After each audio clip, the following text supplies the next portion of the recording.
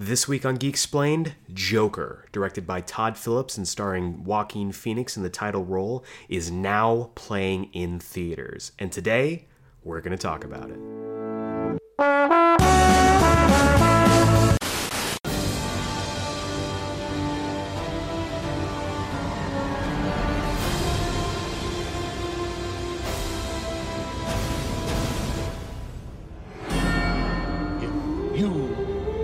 Just smile.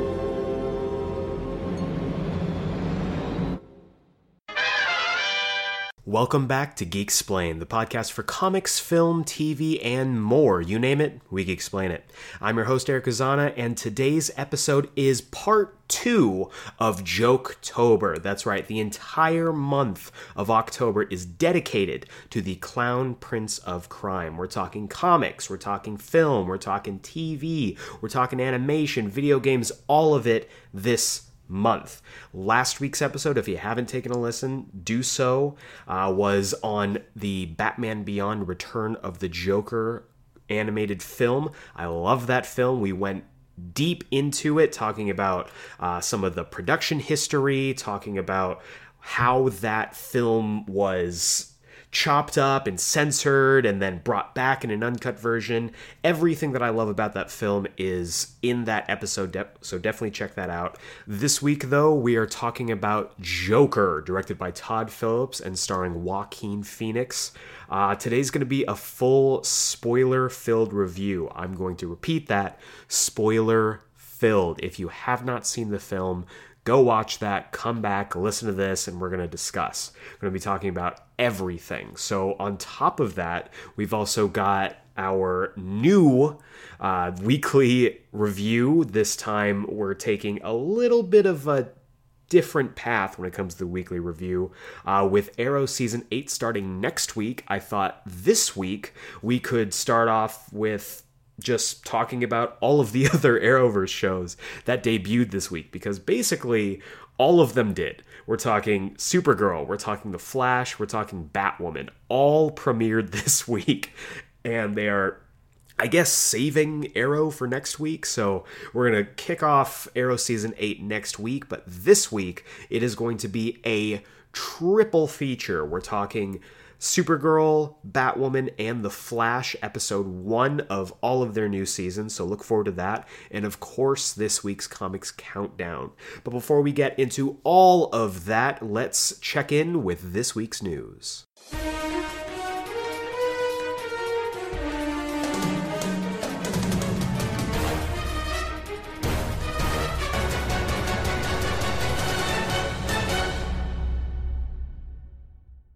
All right, ladies and gentlemen, lots of news this week. This is a news-heavy week, and I kind of knew it would be with New York Comic Con this past weekend, and just a lot of stuff going on in the geek realm as it is. But so we're going to start off. We have our four, as always, our four categories: film, TV, comics, and miscellaneous. And we're going to start off with some miscellaneous news. This is some shameless self-promotion, in fact. So, I have work coming out. I have, as some of you might know who listen to us, I am not just a podcast host, I am also an actor, both on screen and in voiceover. And I have a couple projects that are coming out in the next week or so. First off, we have the web series, the mini-series, The Dark Chronicles. That's being released over on YouTube. Chapter 1, it's going to be 4 chapters. Chapter 1, entitled Possession, was released this past Monday, as of this recording, and is available for you to check out on YouTube. Definitely go check it out. It lays a lot of the groundwork and kind of gives you the vibe that the rest of the chapters are going to go for. It is an anthology series, so it's going to be 4 different stories, all with their own both supernatural and horror twist. So definitely check those out. And next week is chapter 2, which is going to be The Relic. Really excited about that one. But definitely go check out Possession now. And then also next week, and I'll talk about this a little bit more in the news for next week, I have a movie coming out. So next week I'll give you the whole breakdown on that. But just to give you a little tease, if you want to check out, if you want to Google One Night in October, definitely do so. And yeah, more to come on that next week. But moving over to non-personal news, we're going into the miscellaneous to start us off here. And first off, we have some gaming news. Red Dead Redemption 2, which is one of the greatest games I've ever played in my entire life, has been rocking both the Xbox One and the PlayStation 4. But a lot of PC gamers were really disappointed that it didn't come out for them because, the whole PC Master Race and stuff. I'm not gonna make a stance on the console wars versus the battle against the PC supreme leaders, but for those of you who are PC gamers, there's good news. Red Dead Redemption 2 is officially coming to PC on November 5th. I'm assuming that it's also going to be bringing its Red Dead Online component with it, but I'm not confirmed on that, so take that what you will. But really excited for PC gamers. I know a couple who will be very excited to hear this news. Next up, we have more gaming news. That is that we have the official final playable character for Marvel's Avengers game, the Avengers Project, or Marvel's The Avengers, whatever you want to call it. New York Comic Con this past weekend, they unveiled the final character as well as a big old story trailer. And that final character is not who you think it is. It's not who I thought it was going to be. It's not Hawkeye. It's not Captain Marvel. It's not Spider-Man. It is Miss Marvel. Kamala Khan is the final original playable character for the game. Now, this is not taking into account any DLC, which may come down the line if they end up adding characters and whatnot. But looks like Kamala Khan's going to be like the primary playable character, and that she's going to be the one kind of driving the narrative. We did get like a hint that it was going to be her in the first couple trailers, which actually showed her during the events of A-Day and the opening monologue from the very first trailer, the reveal trailer. But it was really cool getting to see how she's going to be interacting. It looks like she's going to be the one trying to pull the Avengers together, very Tim Drake style, trying to get Batman to take on a Robin. But I really like it. I like her design. It looks really cool, and I'm looking forward to it. I know some people were disappointed. They wanted Hawkeye, they wanted Ant-Man or the Wasp, but I'm sure those characters are coming in their own way, in their own version. So I'm excited, and Kamala Khan's a great character, so really looking forward to playing as that character. Next up, also in gaming news, we have the official announcement of the PlayStation 5. The PlayStation 5 was announced by Sony to be releasing in holiday of 2020, which I don't know how to feel. I was just really getting comfortable with the PlayStation 4. I've had this for like maybe a year now, and I was like, yeah, really feeling good about this. And then I guess it's pretty true to character, because I end up getting most consoles, at near the end of their shelf life. So I'm interested to see exactly what they do. There's been a lot of rumor and speculation that cross-platform gaming could be coming soon, but we will just have to see on that. And then in a little bit of different miscellaneous news here, at New York Comic Con, it was also unveiled that Marvel will be releasing a Stan Lee action figure. He will be accompanied by a Captain America shield that has been retrofitted to include Stan Lee's signature. I think it's really cool. He is forever immortalized in action figure form. We've had pops of him before, but never really an action figure. So I'm excited about it. I'm sure that it's going to sell out super, super quick. But I'm excited that Marvel decided to do this. And then finally, in miscellaneous news, we have some book news. This having to do with Star Wars Project Luminous. Now, Project Luminous has been hinted at for a very long time now, and we're finally getting some info on it. And this info, of course, we also got at New York Comic Con. So I am going to read what we have, what we know because the folks over at Dork Side of the Force put together a full article kind of compiling everything that we know about Star Wars Project Luminous. So I'm going to be reading directly from their article. You can check it out if you want to see the full article, but I'm going to be kind of taking some snippets here. We do know that it is going to be a multimedia kind of release. It's going to include at least 5 authors, those being Claudia Gray, Justina Ireland, Daniel Jose Older, Kavan Scott, and Charles Soule. Charles Soule has kind of been the patriarch of Star Wars comics since they moved back to Marvel. So I'm glad that he's getting to be part of this. It's really cool. Article says here, it will also not just be books, but will span across a number of different publishing outlets, including Disney Press, Del Rey, IDW Publishing, and Marvel Comics. So we're going to be getting comics, we're going to be getting books. I'm really excited. That's really cool. I think ever since the Legends Star Wars stuff got bumped out of continuity, people have been really looking for good Star Wars novels. And we've gotten like different little ones here and there. The Thrawn stuff has been really good, but I'm looking forward to this kind of pushing the narrative forward. And the big thing, the biggest tease, was something that they flashed up on the screen for the crowd.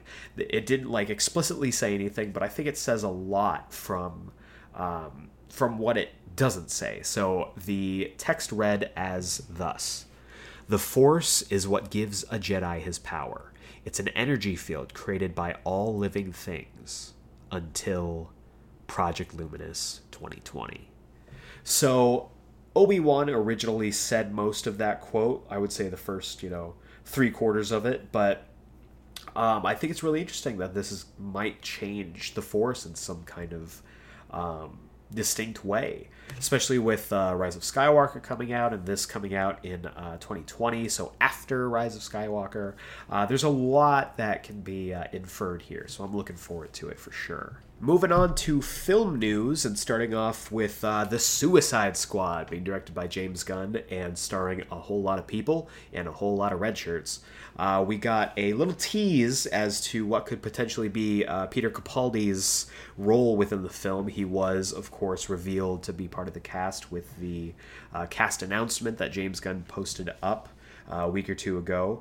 And it shows Peter Capaldi on set with another one of the actors, and his head is shaved bald. And so a lot of people have been inferring that he might be playing Mr. Freeze. And while I would be so down for that, there are a couple other characters that I think he could possibly be, aside from Mr. Freeze, which would be fantastic. I think he would make a fantastic Hugo Strange if they wanted somebody to be like the psych eval person on the team, if they wanted to include him in that way. He could do plenty of running. We saw that in Doctor Who, but some of the more physical stuff, I'm not sure how I would feel him being a part of that. Now, when it comes to any kind of like prosthesis or anything, because we did hear that he was having to do some kind of like prosthetics, I think it'd be really cool if he was Kirk Langstrom. He could be Man-Bat. That would be really cool, speaking towards his like kind of scientist style, him kind of essentially being the Bruce Banner of the team, getting to be a scientist who can also throw down when he needs to. And then, of course, as I said the first time when this was revealed, I really still want him to be Clock King. I know it's ridiculous, but him having been the Doctor previously, it would make so much sense to me. So there's a few roles that I think are available for him. Next up, we have some news for the Joker, which is, of course, our main course for the episode. And Joker broke some box office records. It is officially the biggest box office opening for October, opening at, I believe it says, 94.6 million, which beats out pretty much every other Halloween or October release we've gotten. That includes It Chapter 1. That's exciting. I'm really, really excited. This film, no spoilers, not until we get to the actual review, is definitely deserving of some accolades. So I'm excited that I got to do that. Speaking of accolades, Lupin the Third, one of the greatest anime of all time, released a second trailer for its CGI theatrical film, Lupin the Third: The First, which makes no sense, but as a Japanese title, I guess does make sense.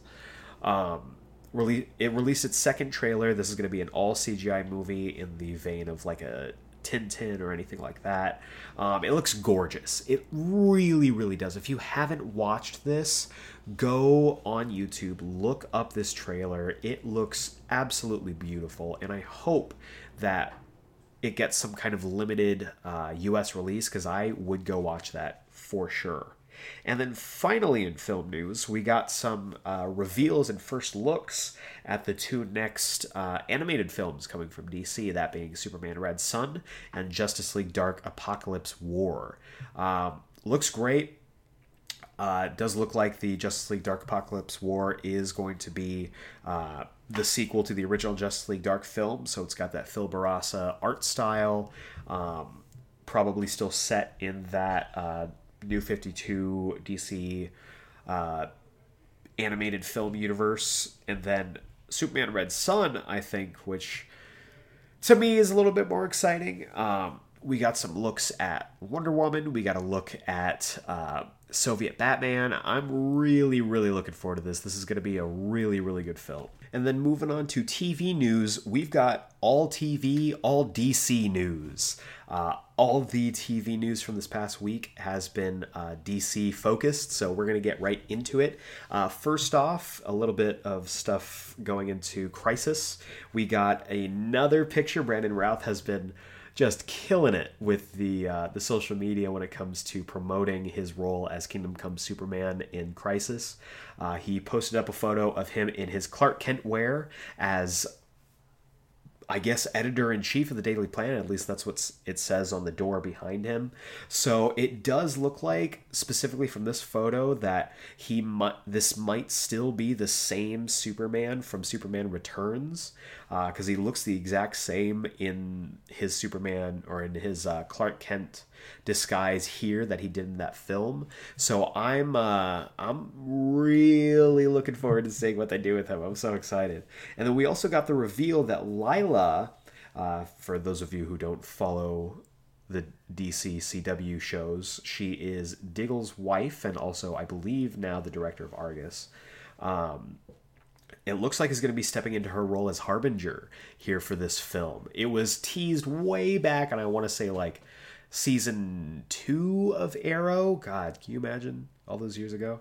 That her name was Lila Michaels, and Lila was the name of Harbinger from the comics. And in the, I want to say it was the Suicide Squad episode, the very first one, her code name in the field was Harbinger. So I love that they played all the way back to earlier seasons of these shows to get, to pay off some of this stuff. And I'm really hoping that means that we're going to get John Diggle Green Lantern. I don't know if that's what's going to happen, but I really, really, really, really, really, really hope it does. Moving on next to some Batwoman stuff. Batwoman premiered this past week, as you know, and she will be part of our triple feature in the weekly review. But I saw that we have a new character announcement for Batwoman, and that is Thomas Elliot is going to be joining the cast. Who is Thomas Elliot, you ask? Well, you may have heard something about recently this story called Batman Hush. Well, Tommy Elliot, despite what the not great movie tries to tell you, Tommy Elliot is Hush, and I'm really curious what they do with him in this show, because it feels like he's just kind of tacked on to have a character there. I'm not sure if it makes sense, because his whole reason for being a villain was his connection with Bruce. If they try to kind of retool that to fit Kate, I don't know if that's gonna work so well, but we're just going to have to see. I am willing to give them the benefit of the doubt and hope that it ends up well. But we will, like I said, we're going to have to see from here. And then finally in TV news, We got two new series announcements. First from DC Universe, and that is that we are getting Bizarro TV, or Bizarro World TV, which seems to be like a bunch of different like what if stuff or alternate looks at different DC worlds. It feels like a very reactionary, like, oh man, Marvel's doing what if, we got to do this. But I hope that it's able to kind of set itself apart from that, because Bizarro World is rife with possibilities when it comes to storytelling. So we'll see on that. And then the second one, the one I'm more excited about personally, is Deathstroke Knights and Dragons. This is going to be a animated series focused on Deathstroke, who is being voiced by Michael Chiklis. Perfect casting, voice-wise. As a voice actor, perfect casting. And it looks like it's going to be all focused on Deathstroke. I'm interested because the CW Seed, which is the one that's putting this out, usually only does the animated series that connect to other shows. Like they did Vixen, which ended up kind of translating into Arrow, and then later on Legends of Tomorrow. They also did Earth X, which of course went into the Crisis on Earth X. They did Constantine, which helped out with Constantine, and later on in Legends of Tomorrow as well. So I'm interested because it's not being voiced by Manu Bennett, who is the Deathstroke in the CW verse, and I hope he comes back for Crisis. No confirmation, but I hope he does. But it's entirely possible that this could be just a completely alternate, different take. So we will just have to see on that when it releases. And then finally, we got a bunch of comic news, which of course makes sense, New York Comic Con, but I'm really excited about this stuff. So let's dive into it. First off, DC, I think with the biggest news, has announced that it is compiling an official DC timeline. Good luck with that. With the multiple crises, the multiple reboots, it is going to be hard to nail that down, but Dan Didio and Jim Lee seem very confident in their ability to do so. We will see. It does, from the teases that we got, say that the first generation of superheroes starts with Wonder Woman, not with Superman. He doesn't show up until Generation 2. So I'm really curious what this full timeline is going to look like and how it's going to factor in, the different crises, post-crisis, pre-crisis, if they're going to factor in the New 52, what's going to go on with that. But we'll see. I'm looking forward to it. Next up in Marvel, most of the comic news is Marvel news. I just gotta, I'll be honest, that's what it is. First off, we got the announcement for Iron Man 2020. This was kind of in the works, it seems like, with Dan Slott from the moment that he took over the Iron Man book. And the Iron Man 2020 book is basically going to be replacing the Tony Stark Iron Man book. And that is due to Tony possibly dying in the final issue, which is going to be coming out in December. And then the new Iron Man 2020, is going to be Arno Stark, Tony's younger adopted brother. And I don't mean that Arno was adopted. If you haven't been reading the comics, spoilers, Tony was actually adopted. And Arno was the original child of Howard Stark. It's confusing. It doesn't make a whole lot of sense. But what I think is really cool is that back in, I think it was like the mid 80s, like 83 or 84, they had this storyline called Iron Man 2020, where the Iron Man, and remember, this was in we'll say 1984. In 1984, we had the Iron Man from 2020 jump back over 20 years to visit the 80s or the present day. And so now that we're officially hitting 2020, I think it's really cool that they are going in and making Iron Man 2020 a thing and making him canon so that it matters when he goes back. I hope they touch back on that. This is going to be written by Dan Slott and Christos Gage, with Pete Woods doing art. I'm looking forward to this. I think Arno is a really interesting character, and I'm looking forward to seeing what he does. If you can hear that in the background, that is Churchill. That is our roommate's cat. He is very vocal. He wants attention. But I got to record right now, Churchill. I'm trying to put out the content for the listeners. Churchill has no respect for artistic pursuits. But that's okay. Moving on. So next up, we got the news that Guardians of the Galaxy is relaunching as well. In January, Guardians of the Galaxy at this point has been written by Donny Cates since the relaunch in the beginning of 2019.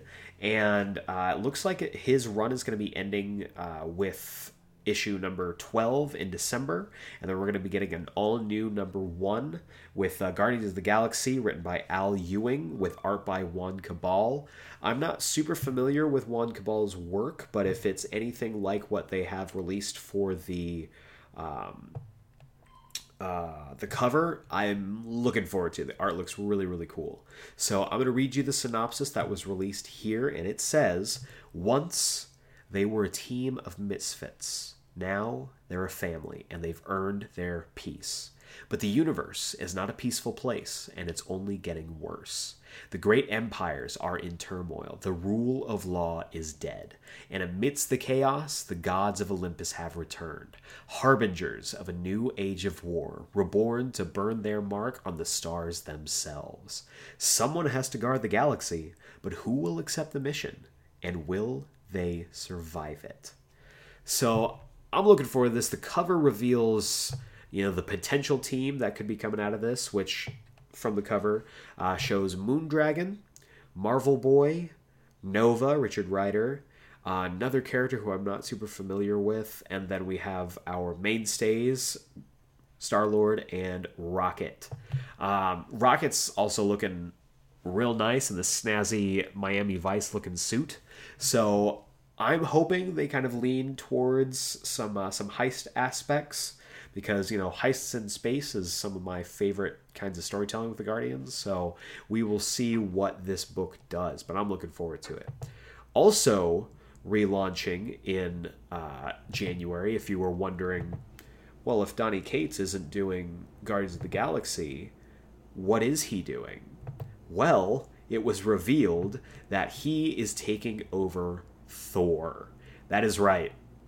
After the conclusion of King Thor, Donny Cates will officially be taking up the hammer alongside Nick Klein, and they are going to be relaunching the book with a new number 1 in January. Let's read the quick synopsis for that here. "The prince is now a king. All of Asgard lies before Thor, the god of thunder. And after many months of war, the 10 realms are finally at peace. But the skies above the realm eternal are never clear for long. The black winter is coming, and the god of the storm will be powerless before it." So first off, really interested. I don't think I've ever heard of Thor being referred to as the god of the storm. So if I'm wrong, if that's been if he's been called that before, feel free to correct me. But I think that the implications of that are really interesting. And then this cover that they released an initial cover along with the first sketches of Thor's new look, and I'm confused. I'm interested, but I'm confused because Thor has both eyes, no beard, super long hair, and he has both of his arms again. Not only that, Mjolnir is now just like crackling with energy. So I'm not sure exactly what implications this has, why he looks so different, if this is somebody else, maybe Thunderstrike, but I am curious to see what they do with this character, because part of me, after the end of the most recent Thor run and then going into King Thor, there was a part of me that was like, I guess we don't really need any more Thor books, because Jason Aaron kind of filled in the past, the present, and the future, both the beginning, the middle, and the end of Thor's story. So what else is there to tell, and who would be willing to take on that kind of mantle of trying to fill in the blanks without stepping on anything that Jason Aaron did? And of course, Only Donny Cates would be up to the challenge. But I'm curious. I'm definitely going to be picking up number 1 just to see what's going on and to hopefully get some answers on this new look. But overall, really, really strong stuff. Donny Cates is killing it right now, so I'm not surprised. Next up, another new book announcement was a new Wolverine title. Written by Benjamin Percy with art by Adam Kubert and Victor Bogdanovich. Bogdanovic? I mispronounced your name, and I apologize. So, this is going to be part of the Dawn of X relaunch with Jonathan Hickman, which kicks off next week. And I am really excited about this. First off, because Benjamin Percy's writing it. If you didn't know, Benjamin Percy was the writer for the most recent Wolverine podcast. These are both The Long Night, and then I believe the other one is... I can't remember the name of the other Wolverine podcast. Let me look that up while I vamp here. But I really, really liked The Long Night. I was a big fan of it. Benjamin Percy really seems to have a unique voice for Logan. And with Richard Armitage voicing him, it's just, it's perfection. The second one is called Wolverine the Lost Trail. I haven't listened to that yet. I've been waiting for all of the episodes to come out. And I believe they have now, so I'm going to be jumping into them. Really looking forward to it. And Benjamin Percy, it looks like he has a story to tell when it comes to Wolverine. Let me see if there is a synopsis. Not really. From what I can see, it doesn't look like there is one, but I will read the statement that Percy said. He said, and I quote, "We all have that character. The one we love more than any other. The one we treasure in books and movies and maybe memorialize with a t-shirt or tattoo. The one we relate to as a cracked mirror version of ourselves. For me, as a growly, grumpy, hairy, smelly, muscled, flannel-clad, whiskey-swilling loner who lives in the woods of the frozen north, it's Logan. And though this might sound corny, it also feels right to say that writing Wolverine is a dream come true. A childhood fantasy realized. No kidding, bub." So I'm excited. He seems really jazzed and psyched to take this on. I'm a big fan of Kubert's art as well, so that's going to be really exciting. And putting them together is a recipe for greatness. And that title is going to be out in February, which sucks because we have to wait so long, but gives you time to listen to both The Long Night as well as The Lost Trail, and then you can get into it. And then finally, 2 last pieces here. First off, we got more information on Marvel Incoming. This is the mystery title that's been brewing for a while. We don't know anything about it, but we did get some info for New York Comic Con, as well as a cover, which is kind of dark. The cover is anyway, and it's implying that someone gets murdered. So I'm looking into the article, which was put out by Hollywood Reporter. Gonna cite my sources, but it is going to be an anthology release, and it is kind of similar to Marvel 1000, Marvel 1001. It's going to have contributions from a number of different creators: Dan Slott, Chip Zdarsky, Kelly Thompson, Al Ewing, all of those folks, as well as more. It looks like the thread connecting the different elements is going to be, quote, "a mysterious murder which brings together the heroes of the Marvel Universe in the search for a killer." I'm really interested because this is going to be a one-issue story. This is just going to be a packed, as far as I know, jumbo-size issue that is going to be a big old murder mystery, hopefully in the style of like a Broadchurch or something like that. So I'm excited. It's described as the closing chapter to Marvel's 80th year, and something that will connect the dots of everything that happened in 2019 and propel the narrative into the year that is to come.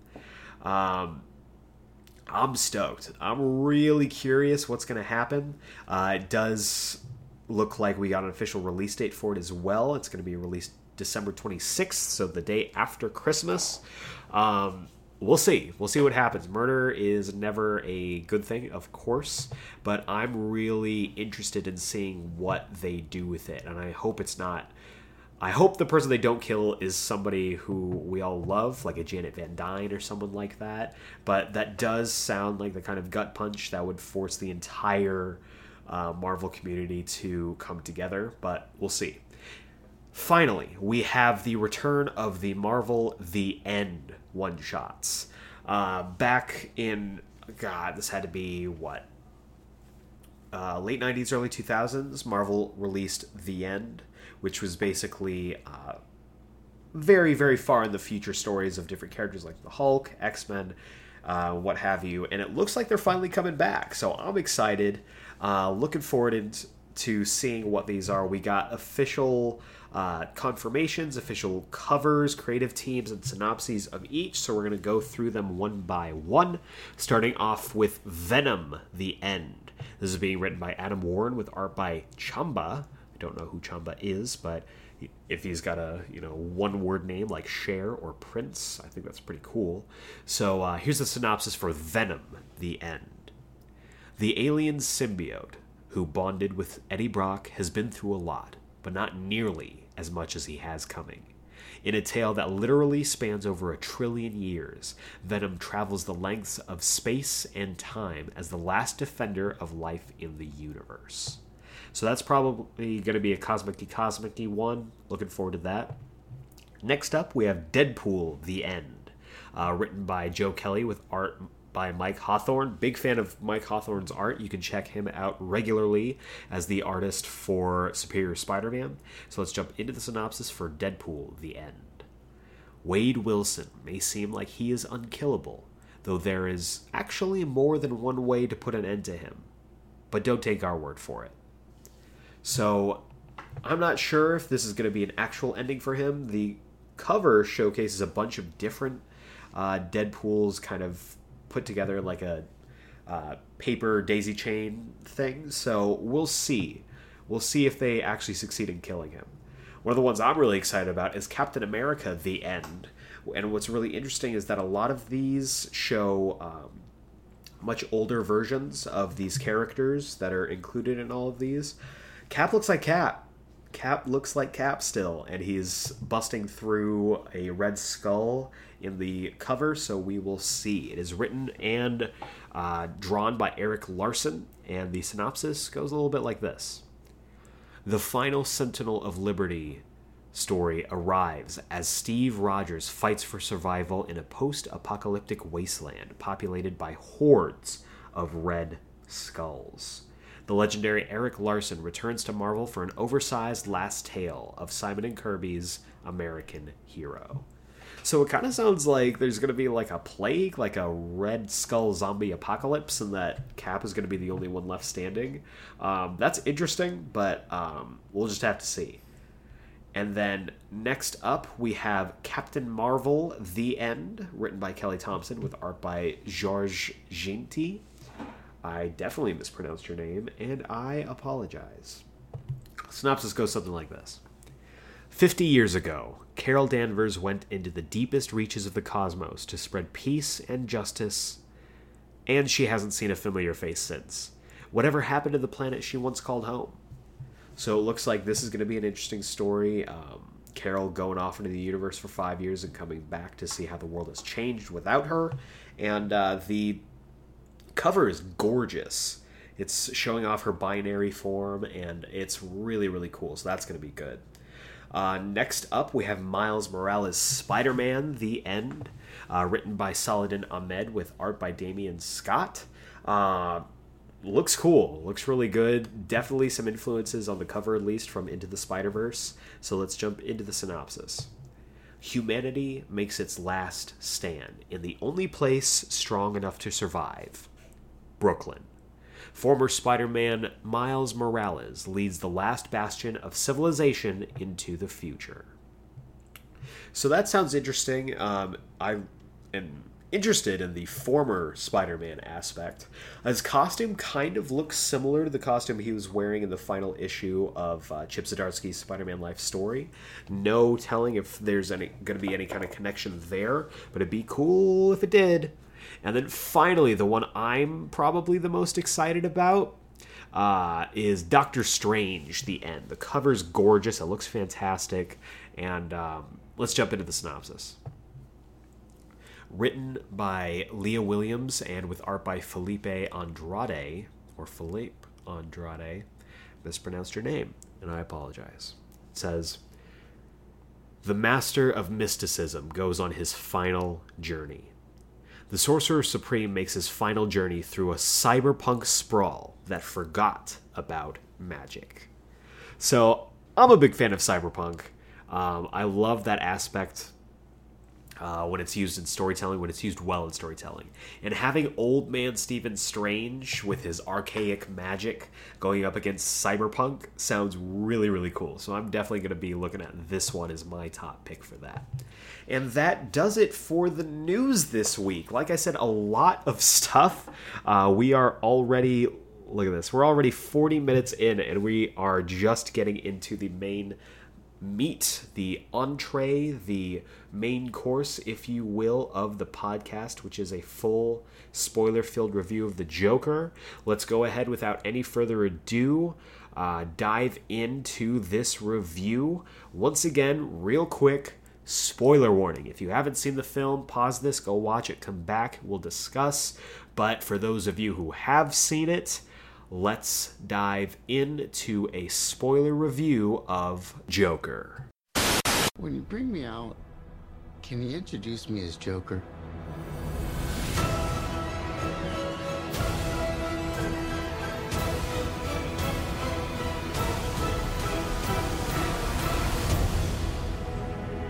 Send in the clowns. So I'm going to start off this review with just a blanket statement, a tagline, if you will. You could take it either way. I have never, in my entire life, watching films, cartoons, TV, whatever, I have never been as consistently uncomfortable over a sustained, prolonged period as I have for the 2 hours of Joker. Ever.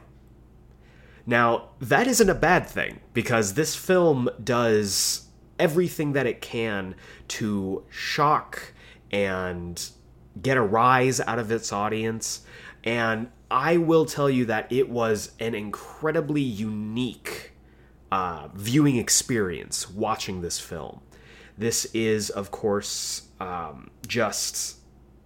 in a way expected, I guess, just because it's a film about a homicidal clown in a year where we've been getting lots of films about homicidal clowns. But this was different. This wasn't like it's, this ethereal force that's chasing these kids who have now become adults, or this creepy clown that is some kind of ghost or demon following people around.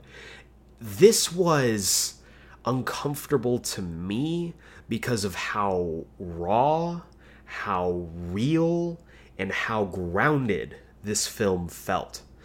And I know it's a DC film. It should be dark and gritty and grounded in reality. But this film, I would say even more so, and I realize saying this how I'm going to piss some people off, this film does Gotham City in a realistic and gritty setting better than Christopher Nolan's Dark Knight trilogy. I know it's blasphemy saying that, but it's true, because this film really made this city, Gotham City, and all of its inhabitants feel like they could be this city. It could be Los Angeles. It could be Chicago. It could be New York. A lot of it is based off of New York, which is the inspiration for the original Gotham City in the comics. But this was so uncomfortable because you could see how the real world affected the narrative here. This is not a story that is so out of the realm of possibility that you're able to shut your brain off and kind of just enjoy the show. This is a film that makes you uncomfortable because you know people like the people who are in this film. you know neighborhoods that they showcase in this film. You've heard or you've experienced some of the narrative beats and the plot that happens in this film because it's our world. It's based on our society today.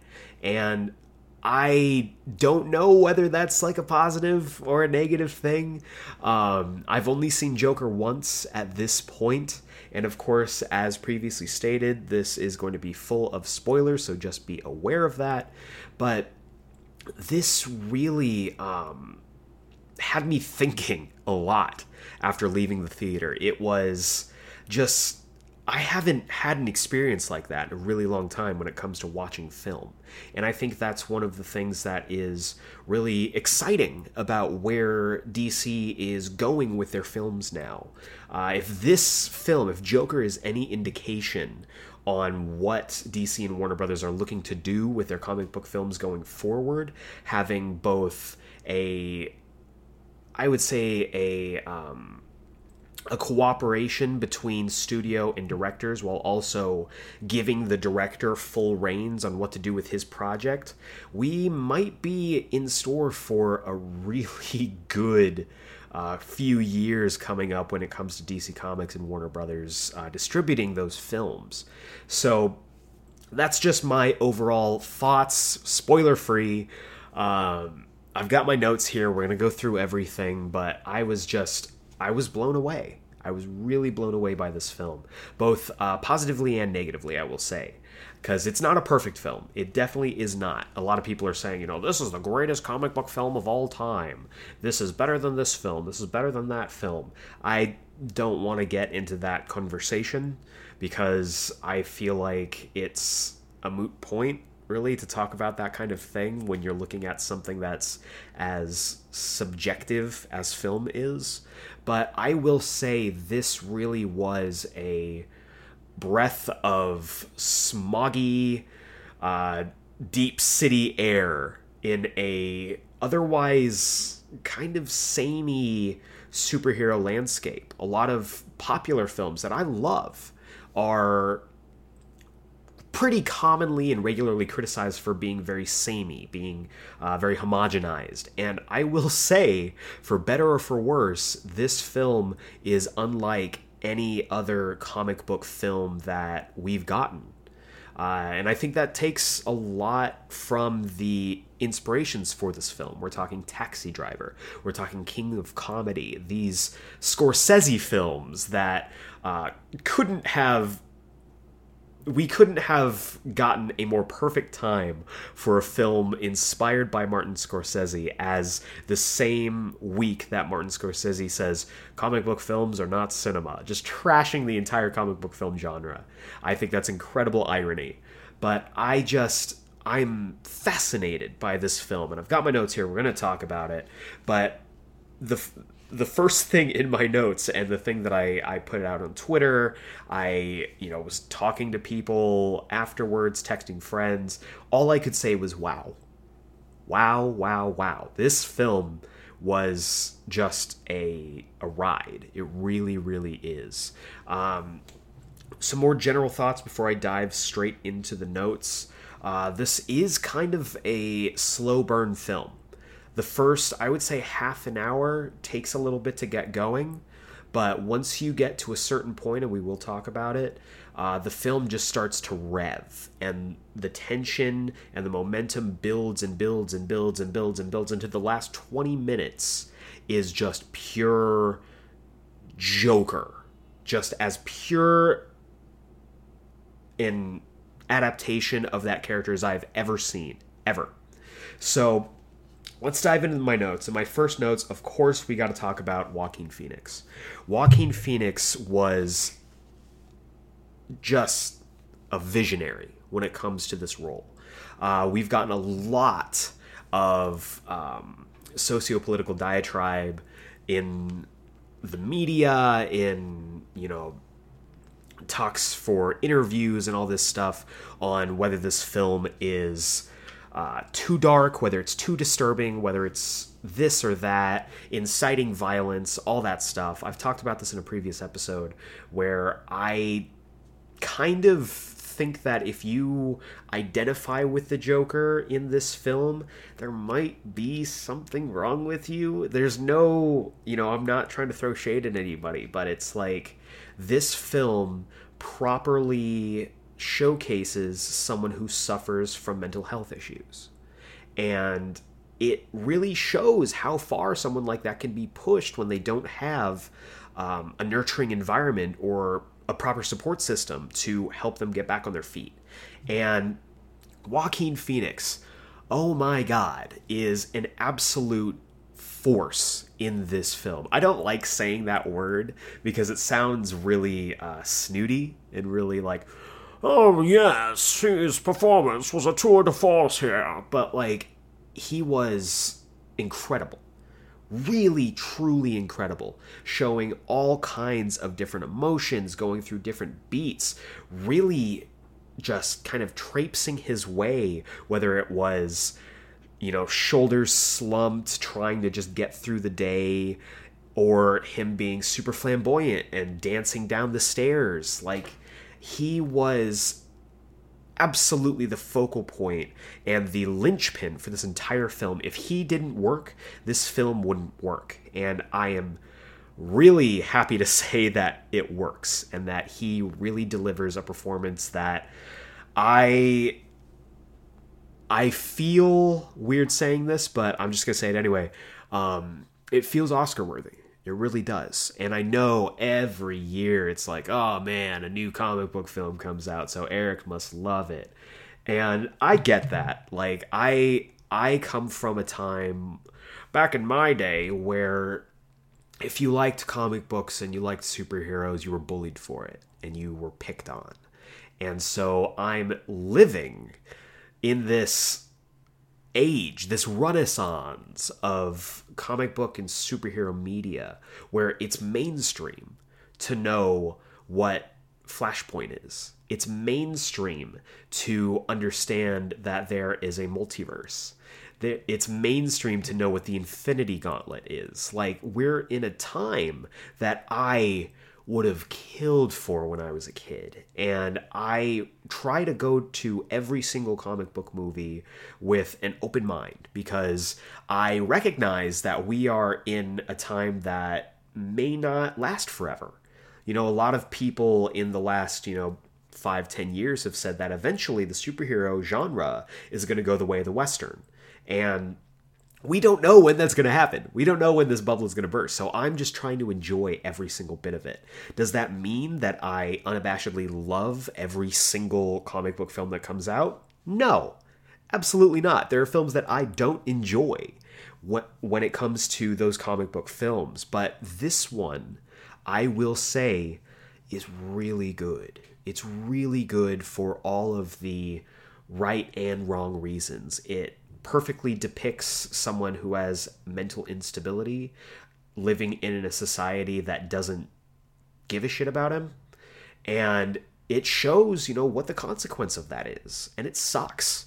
And if anything else, this film is really supposed to, just my interpretation, my opinion, this really is trying to tell the audience, look, like, people need help, and if they need help, you should help them.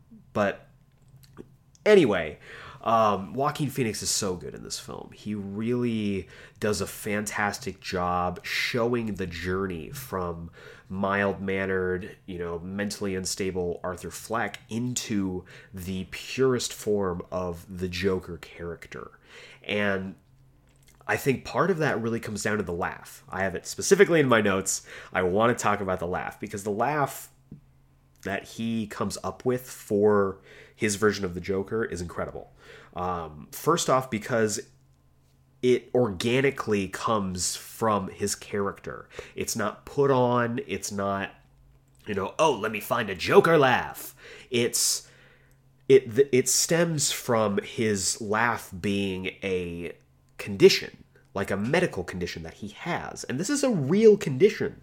I've looked this up. This is a real condition where there is some kind of imbalance in your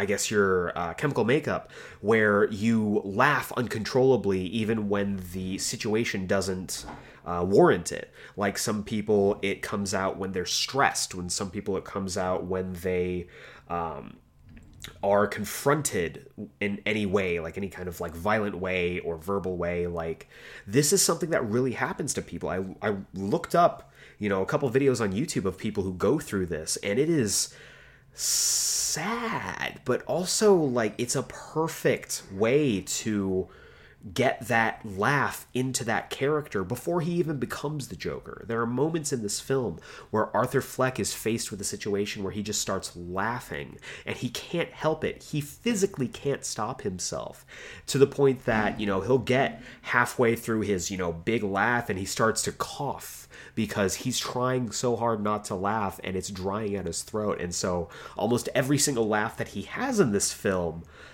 ends with him coughing because his throat is so sore, because he can't help it. He even has little laminated cards that he gives out to people to let them know, hey, I have this neurological condition, please don't take anything the wrong way. And I think that's fascinating. And the way that people respond to it is really just heartbreaking. There's that scene, we've seen it in the trailers, where, Arthur is making funny faces at this kid who's laughing, and the kid's mom is like, will you stop bothering my child? And he's just like, I wasn't trying to. She's like, well, just stop it. And then he just starts laughing. And, it's so uncomfortable and so awkward. And you cringe every time he laughs in a situation where he's not supposed to. But it's really fascinating and intriguing to watch. This carries through all the way to, him finding out about Thomas Wayne possibly being his father. He goes and tries to confront him, not, wanting to ask for money, not trying to get any kind of handout, but just talking to him saying, like, I just want some compassion. And that's an incredible scene between Arthur and Thomas in the bathroom. That sounds weird, but if you've watched the film, you know what I'm talking about.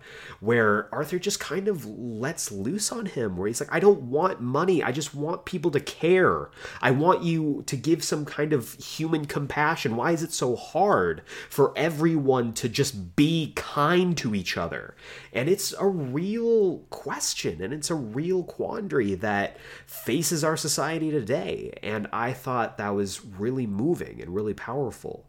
Of course, after finding out that Thomas Wayne possibly isn't his father and that his mental illness might not be because of, a genetic thing, it might be because of abuse from his childhood.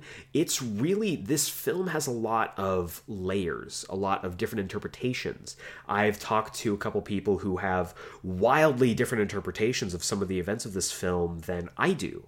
And I think that really feeds into the spirit of the Joker himself. We're going to talk about the Joker himself later on in this list, but I thought Joaquin Phoenix really went as far as he could go with this character. And saying that, he also left some in the tank to make you want to see more of him. The very final scene, I think, really, for me, just translates everything about that character that I identify with. And not in a way that's like, oh, I see myself in that character. It's like, that's how I identify that character. The things that he does in these final 20 minutes, which again, we're going to talk about. But Joaquin Phoenix just as a whole, he lost, I think it was like 50 some odd pounds to look all emaciated and skeletal in some scenes that he does in this film. And you can tell he put the work in. You can tell he didn't come at this as just like it's a comic book movie, I don't have to try here. And it really shows in his performance. And it kind of makes me happy that we didn't get him as Doctor Strange. For those of you who don't know, he was in talks with Disney and Marvel years back to play Doctor Strange in the MCU, and he ultimately passed on it, and so that role later went to Benedict Cumberbatch. But what a different world we would be living in right now when it comes to superhero media if Joaquin Phoenix had decided to be Stephen Strange, and we may never have gotten this Joker movie. So overall, Joaquin Phoenix, incredible work. Even some of the more subtle stuff, like his his mannerisms when you don't really know what's real, when he's being, observing the guy wearing the clown mask in the taxi is one of my favorite shots, because you see this moment where he feels important. He feels like he inspired something. The final session that he has with his first therapist, where he just kind of, again, like, lets loose on her, like, you don't listen to me. You don't understand. You don't even try to help me. I just come in here every week. You ask me the same questions, and then we just move on like nothing ever happened. It's really, really good and gripping stuff. The reveal, I guess, we'll talk about it here. The reveal where we find out that this romance that he's had, this seemingly impossible romance that he has with Zazie Beetz' character from down the hall, is just a complete delusion, is both jaw-dropping and horrifying and weirdly satisfying in that way as well. Because as soon as like she came into the film, of course, Zazie Beetz, phenomenal actress, she's incredible, and she does a great job with what little she's given here. They have that weird like interaction in the elevator, and then later on he stalks her, and then like at the end of the day she just comes to him and she's just like, hey, were you stalking me today? Okay, well, that's fine. And I was just like, no one would react that way. And in my mind I was like, that's weird, but I guess maybe like this is the perfect person that Arthur needs, and that maybe by losing this person is what's going to cause him to snap. If you remember back in the original Killing Joke, that was a big thing for him in his supposed backstory. Remember, never confirmed by the end of that story, that he had a wife who was pregnant and she died, and that's what started him off on his one bad day. And so I thought maybe her dying is going to be what happens here, but it was so much worse. It was so much worse, because you get all these scenes of them together. She comes to his comedy show. They go out. They're, having a really great romantic connection. And at a certain point, like, he finds out all this stuff about his mom, and she's been lying to him for his whole life and all this stuff. And he shows up in Zazie Beetz' apartment. First of all, her door was unlocked, which, you're in Gotham City. Come on. I don't care if you feel safe in your building or what. Like, you should never leave your door unlocked. But he goes and he's sitting there, and we think as an audience, oh, he's going there. They're going to have a really long heart-to-heart conversation. But she comes in there and she's shocked to see him. And that was really jarring. And I'm like, whoa, what's happening here? Maybe she just doesn't recognize him because he has like his hood up and everything.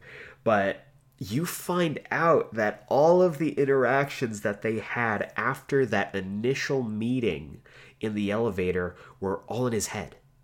It was just all in his head. He had imagined all of that she was there. It was this psychosis and this delusion that he had that created this entire relationship that never happened. And Zazie Beetz' acting in this is just phenomenal. She's so good, because she's like, I have a daughter, please go, you're from down the hall, I know you're in the wrong apartment.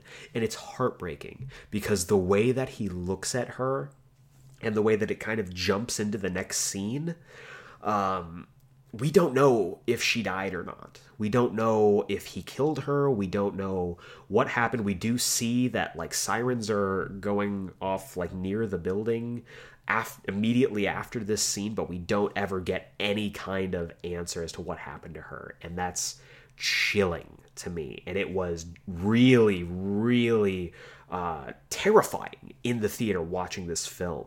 Also, the moment that he...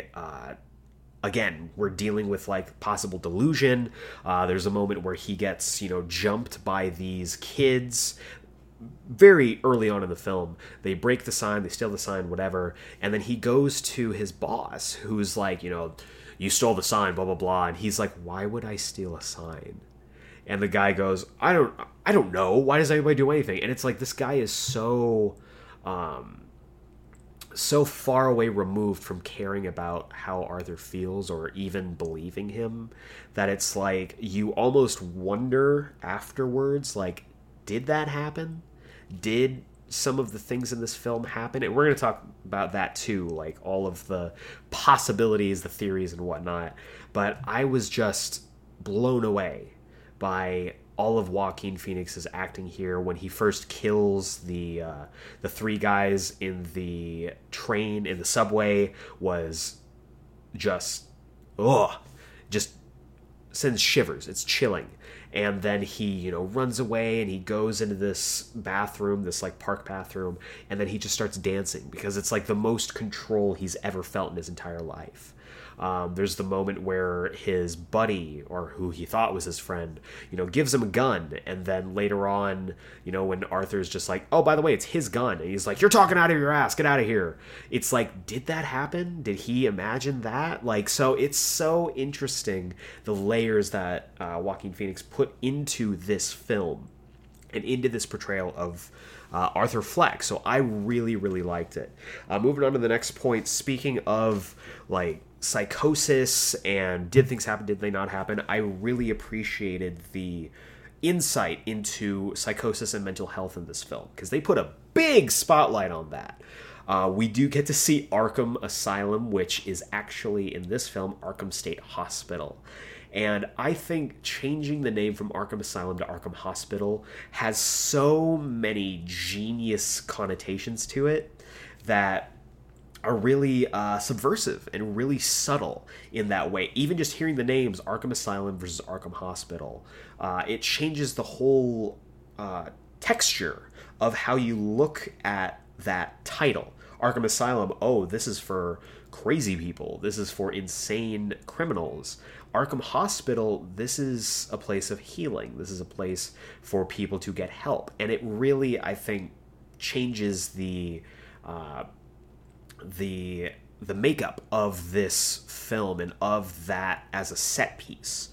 I really liked how like stark white everything is in Arkham Hospital, and that really, I think, helps to sell the fact that that's the only place that really feels black and white.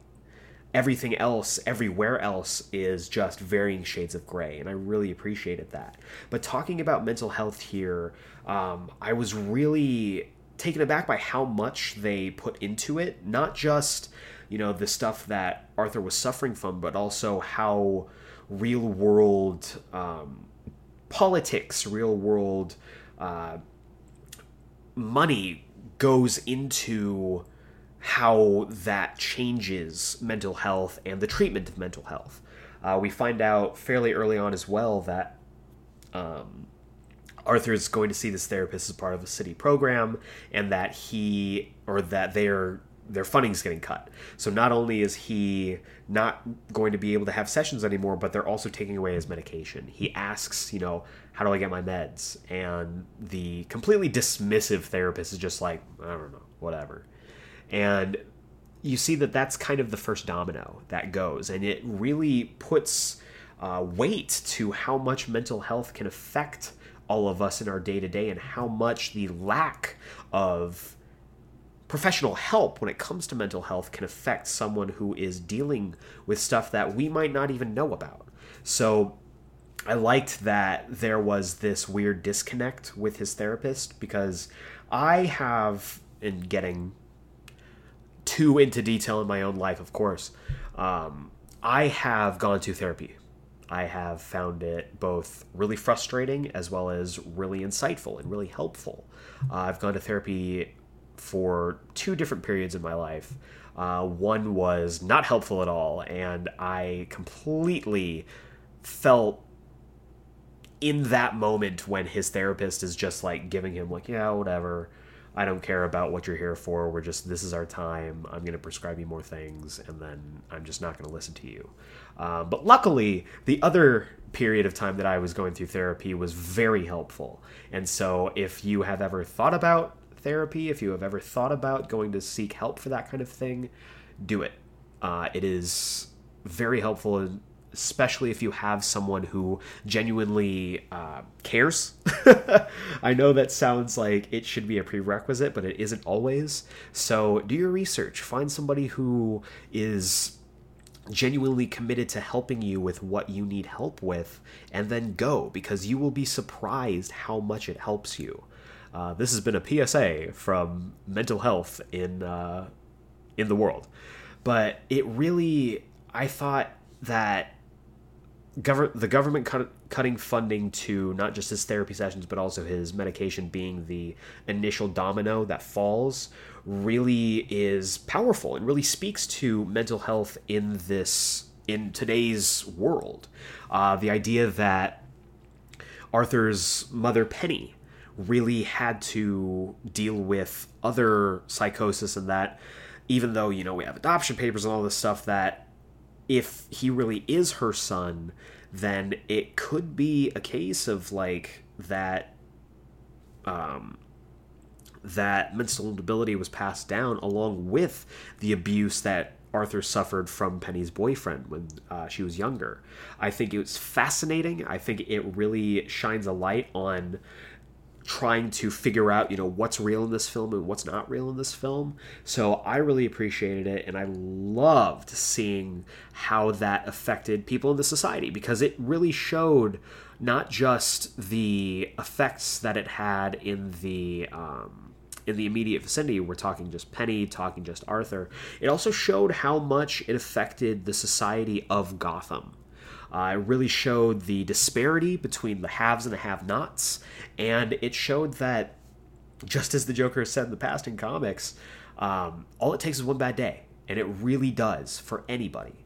But I also think that it also showed really clearly that Arthur is not somebody who should be praised for the things that he does. I saw a review somewhere where someone was like, in this film, as opposed to other interpretations, the Joker is the hero and is a Robin Hood type figure that, goes after the rich and wealthy of Gotham. And that is so wrong on so many levels. The Joker is not the hero here. He may be the protagonist, but he's not a hero. And this film did a really good job at showing you that Arthur's mental state feeds into this idea that he, in a way, never grew up or knew how to deal with the blows that would come with life, because life is going to hit you a lot and hard, and it's your responsibility to grow from it and to get back up. And it, with the idea of mental health and vigilantism as themes in the film, it did a really good job at showing you this is not a hero's journey. This is a cautionary tale. And while you want things to get better for Arthur, the way that he goes about, quote-unquote, making things better is not the right way to do it, and you don't want him to succeed, even if you feel sorry for him. And I thought that was really well done in this film, and Todd Phillips did a great job doing that. I'm just dropping my pen and stuff while I'm going through my notes here. And speaking of, the society that they were in, speaking of the haves and the have-nots, I loved Gotham City in this film. I loved Gotham City because it did the one thing that I've never really felt Batman films do very well, at least not like the more recent ones, and I will include Christopher Nolan's films in that as well, is that Gotham City should feel like its own character. And in this film, Gotham City feels like its own character. That's what's so fascinating about Gotham in the comics.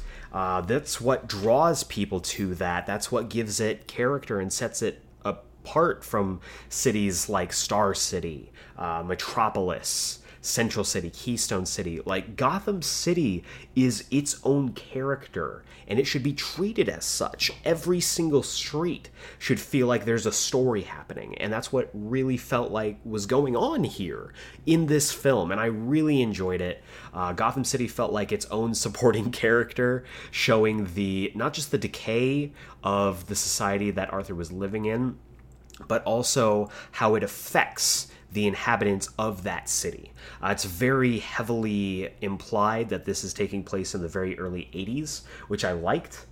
You get to see a grungy, dirty, gritty city. There's trash bags, piled up on the sides of streets and the sides of buildings. Everything is grimy and has graffiti everywhere.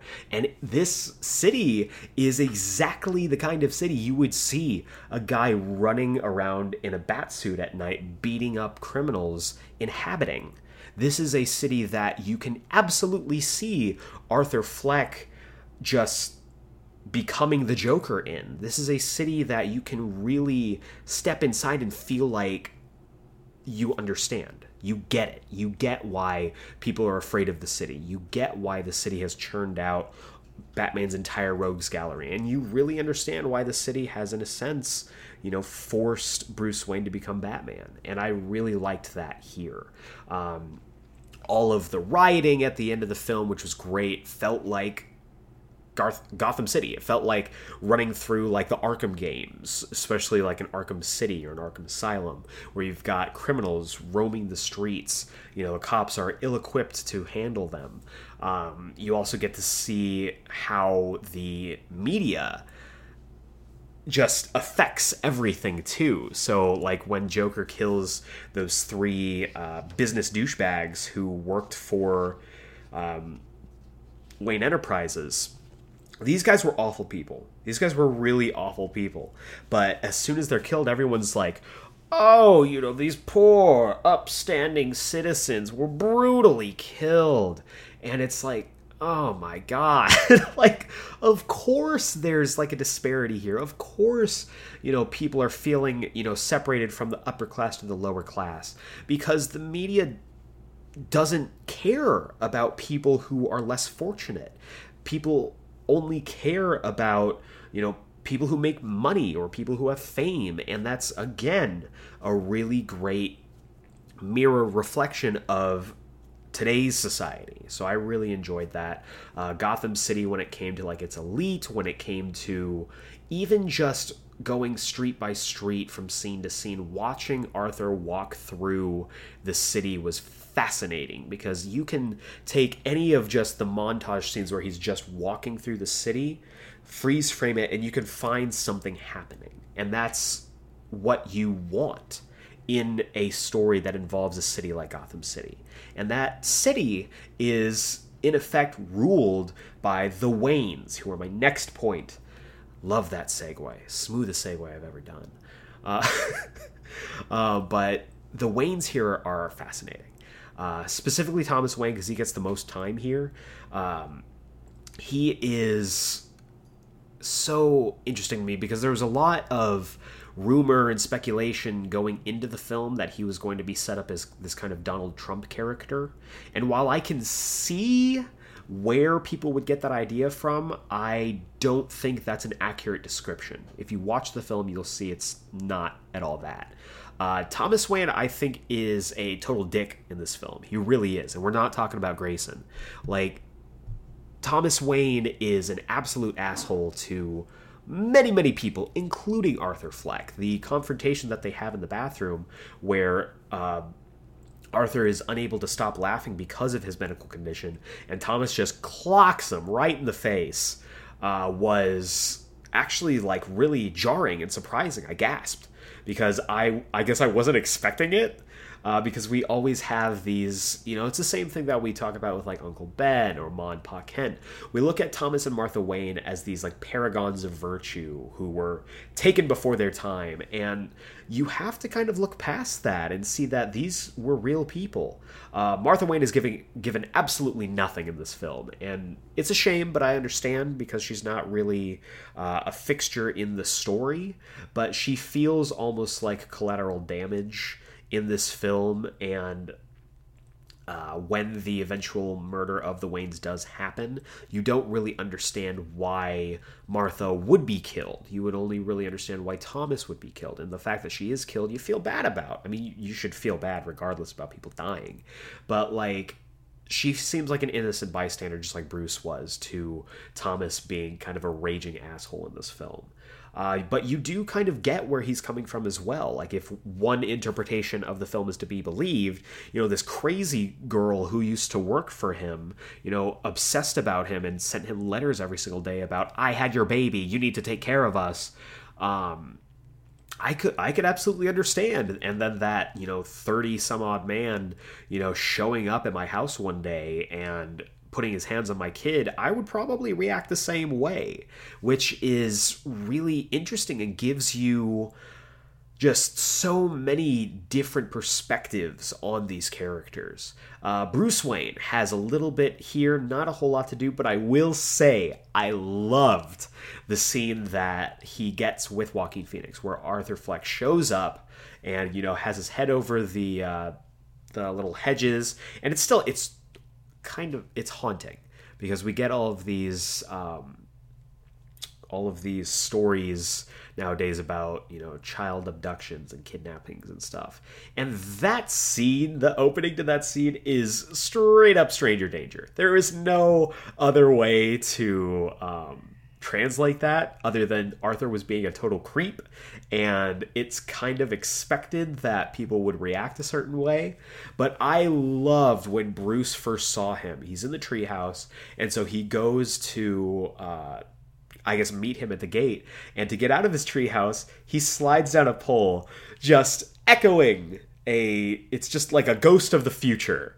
I loved that. And it's just really tiny, just sliding down the bat pole to go, off on a new adventure into the Batcave. But I really enjoyed that. This film is chock full of callbacks to Joker stories and Batman stories from throughout the ages. And I really appreciated that. But the thing that got me when it comes to the Waynes, the thing that really, I think I was more excited about than I thought I would be excited about, was Alfred. I didn't know, for some reason, it didn't occur to me that Alfred would show up in this movie, and of course it makes sense that he would, but the moment that he just showed up on screen to pull Bruce away from Arthur, I actually was like, oh, Alfred! In the theater, and I had to be shushed, but it was so funny, and it really, again, reminded me that this is still a comic book movie. These characters do exist in this film. And I think if you can take a comic book movie and kind of make me forget that it is living in a world that has other comic book characters in it, I think you've done something special. So I loved that. And then when ultimately the Waynes do get gunned down in the alley, I loved how kind of senseless it was. Because while these riots are going on, of course, Bruce, Martha, and Thomas are at the theater watching, and I could not believe this, because I'm looking, and I might be remembering this wrong. If I'm wrong, please correct me.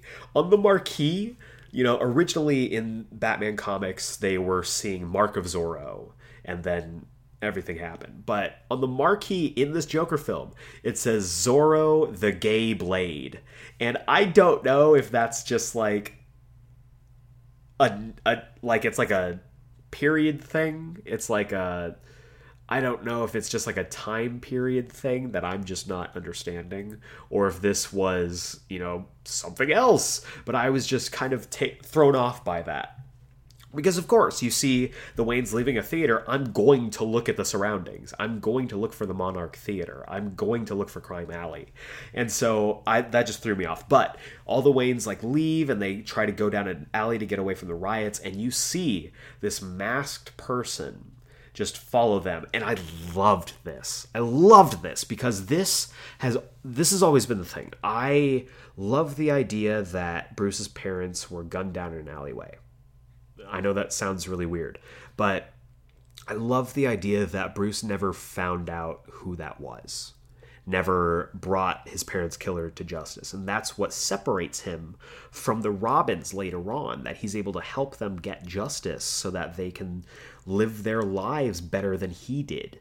And while I understand the concept of Joe Chill and having, you know, a face to this, to be like, if this is the man who killed Bruce's parents, I love the story concept that Bruce never knows. And that's really, in essence, why he continues his war in this subtle need to find that man, to find the criminal who killed his parents, because he doesn't know.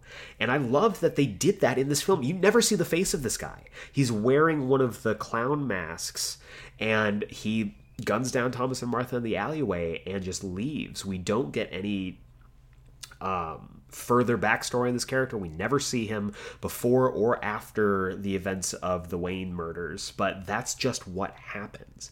And I loved that. It really felt like a true blue Batman origin, so I liked that. Going off on some other stuff, we're going to talk about De Niro. I have to talk about De Niro here. I thought this was the thing. I was really worried, because when you bring in a guy like De Niro, he's going to do either one of two things, depending on the director, depending on the script, depending on the subject matter. De Niro is either going to bring a level of professionalism and a level of prestige to this role that he's going to pour his heart and soul into, or he's going to phone it in. And it's been one of those two things from the last, I would say, 10, 20 years. I was really intrigued to see what he was going to do here, especially because looking at some of the influences on this film, we're talking Taxi Driver, we're talking King of Comedy, which he was the main character in both of those films. Having De Niro come in and play this character who is essentially, what King of Comedy, that film was about, was him, getting his own show, having a certain amount of fame and all that stuff. I was fascinated to see if he was going to phone it in here or if he was going to give, a Scorsese performance. And I am pretty happy to say that he doesn't phone it in here. He really feels like a fleshed out character. You really feel that he is also an awful person. And that's just, I guess, the story of the film really is just Gotham City is full of awful people, and there aren't a whole lot of exceptions. And unfortunately, De Niro's Murray Franklin Franklin Murray, it's something like that, is not an exception to this rule. You see him mock Arthur Fleck's stand up on his show, and then later on, he's the one who gives Arthur the Joker name. He's like, check out this Joker. And later on, when Arthur's getting ready to go on to the show, he's like, can you call me Joker? And both the producer, who is wonderfully played by Mark Maron, I really would have liked to get more of him in this film because I love that actor.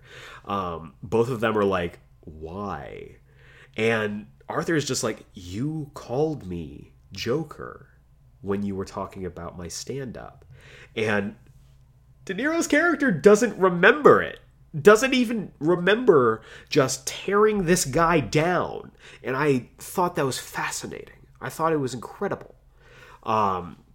Really, really good stuff. And he, has this great moment where he kind of drops the Fallon or the Kimmel facade when Joker reveals that he killed the guys on the subway. And you really see a shift in him. You see this guy who's kind of dropping the showman facade and being like, you killed these people. This isn't funny.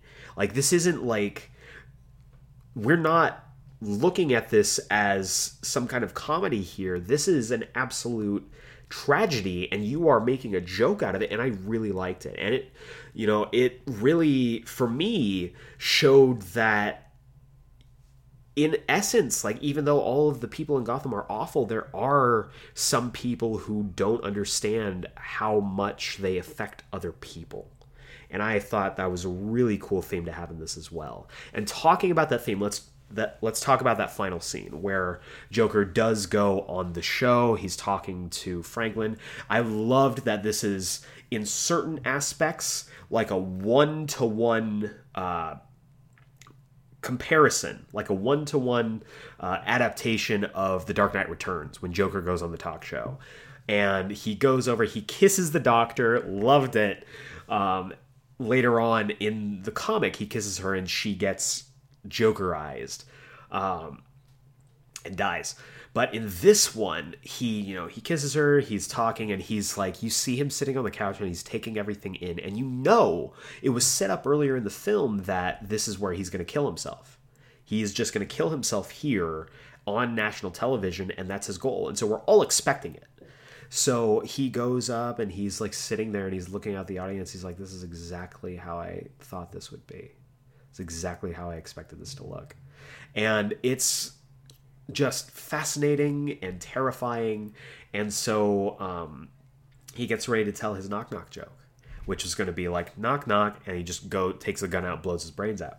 And he goes to flip through his book and he sees this line that he wrote in his journal much earlier on in the film, where it says, I think something like, I hope my death makes more sense than my life.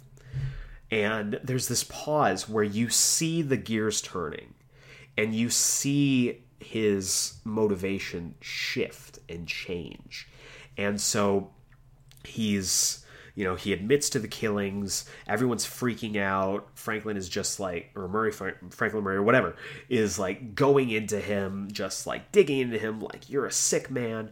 And Joker delivers this monologue, again, kind of echoing the things that he's talked about with both the therapist and with Thomas Wayne earlier in the film, where it's like, you talk about these 3 guys that I killed like they were saints because they had money, but if I died in a ditch, you would have walked right over me.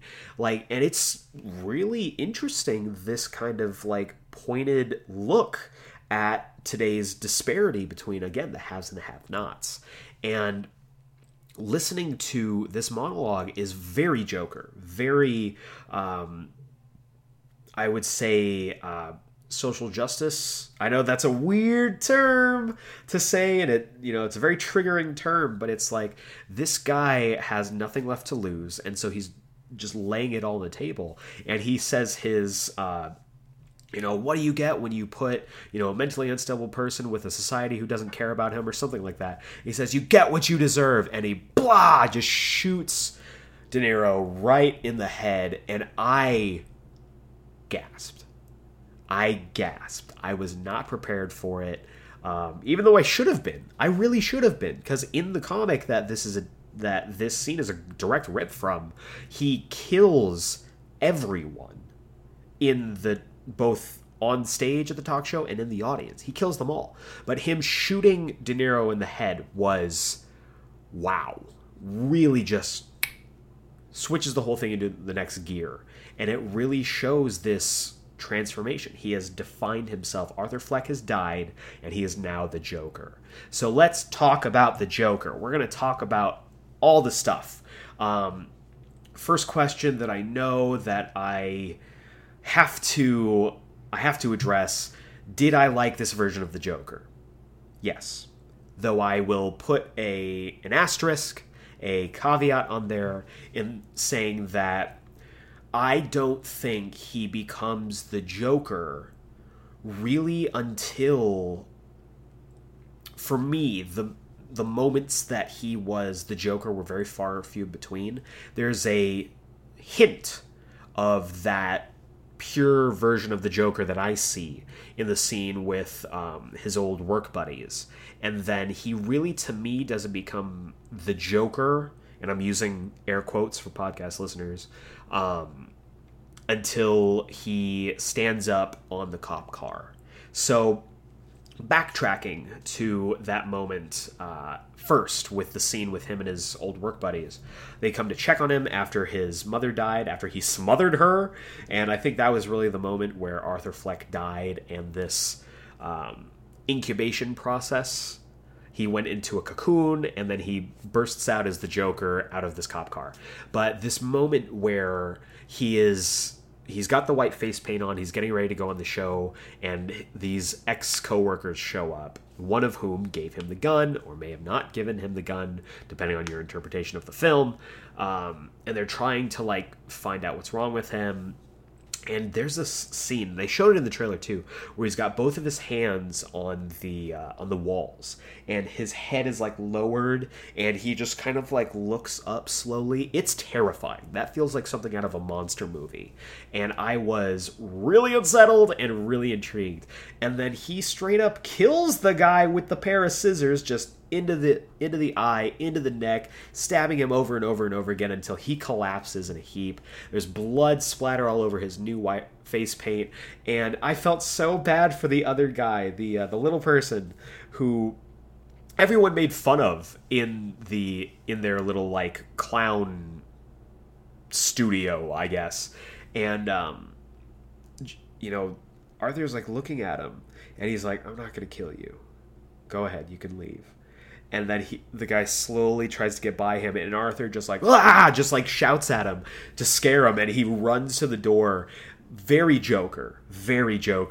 And he runs to the door, but because he's so short, he can't reach the latch to unlock the door. And there was a moment where I'm just like, oh, that's mean. That's a cruel joke. And I thought he's just going to kill him there. But then he asks, "Can you unlock the door?" And Arthur, like, gets up, walks over to the door, he unlatches it, opens it, and then shuts it again and looks at the guy. And you don't know, as an audience member, whether he's going to kill him or let him go. And that is quintessential Joker. And so he does end up letting him go, gives him a little kiss on the head, sends him on his way. And I was like, oh my God, like, that's the Joker.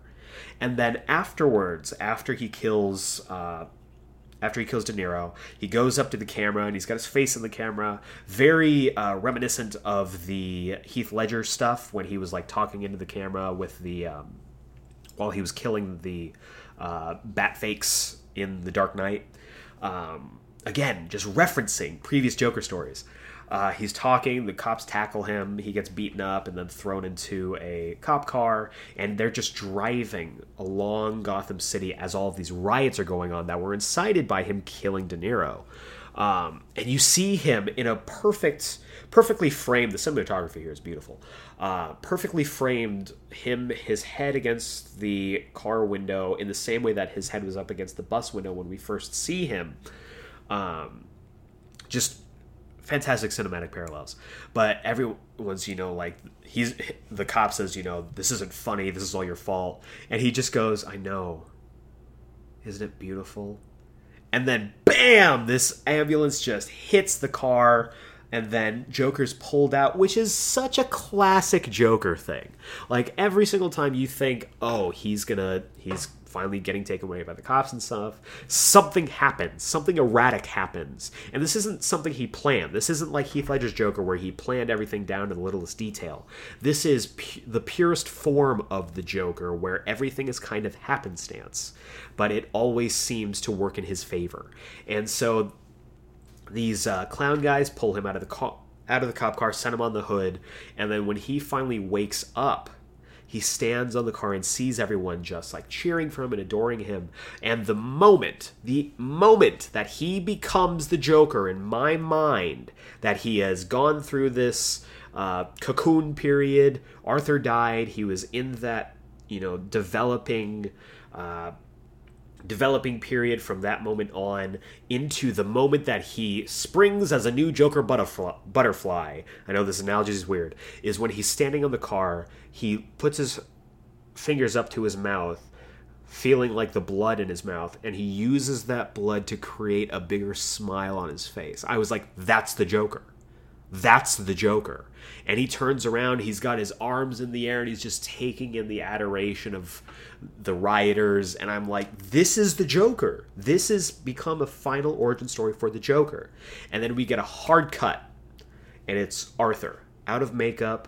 The green has been washed out of his hair, looking like Arthur Fleck again. Sitting in what we can assume is Arkham Asylum, across from another therapist. And I thought it was really interesting that they picked someone who looked, I think, so similar to his first therapist. Maybe like that was the impetus for what he does next. But he is sitting there and you kind of get this idea, again, talking about different theories and stuff, we're going to get to that, that he has been recounting this story. He's been remembering the events of this story. And you see this cut to Bruce Wayne in Crime Alley, his parents dead at his feet, and he kind of chuckles to himself. And it has so many layers, so many connotations. And the therapist is like, what's so funny? And there's this moment where the Joker looks up at her and he goes, you wouldn't get it. And in this culture, and I'm gonna wax philosophical here for a second. In this culture where everyone is looking for instant gratification, where everyone is looking for, like, give me validation for everything I do. Even Arthur, throughout this entire film, is wanting validation from people. Why aren't people respecting me? Why aren't people helping me? Why aren't people kind to me? Throughout this entire film, we get to this point that is such a sharp contrast where Arthur goes, I don't need your validation. I know it's funny. You don't need to know it's funny because I know the truth. And you see that we have finally had this metamorphosis, this full character arc for him, and him saying, you wouldn't get it, really puts the stamp on him becoming his own person and making that jump from Arthur to Joker. And then we get the final shot of the film, which is I think it's my personal favorite sequence in the film. It might be. I'll have to... I don't know if I'd watch it again, but I'll just say this here, just upon that first viewing. This is my favorite sequence of the film, where he's walking out of this appointment, and everything is white. The hallway's white, his clothes are white, but you see he's leaving something behind with each step in his... like, he's leaving tracks. And after you get a little bit ways down the hallway, you see that it's blood. That he's leaving blood tracks with his shoes. And it's implied that he killed his therapist. Which is, I mean, it's awful, because this lady seemed a bit more into it than his previous therapist. But you just see him tracking the blood behind him as he's heading down the hallway, almost, riding off into the sunset as the Joker, fully formed. And, Frank Sinatra's That's Life is playing, and he's just walking, and he finally, goes around the corner, and you see him get chased down the other hallway by attendants. He runs and he gets chased again, and it's so perfectly quintessential Joker. Even when he's locked up, even when he's in Arkham Asylum, he's still the Joker, and no one is safe. And I think that, if anything, perfectly encapsulates and shows who the Joker is, it's that final sequence. So that is what I think about that. Talking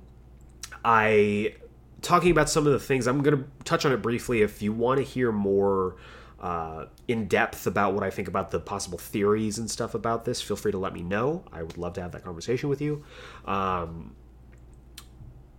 There's a couple different theories that, none of this happened, and that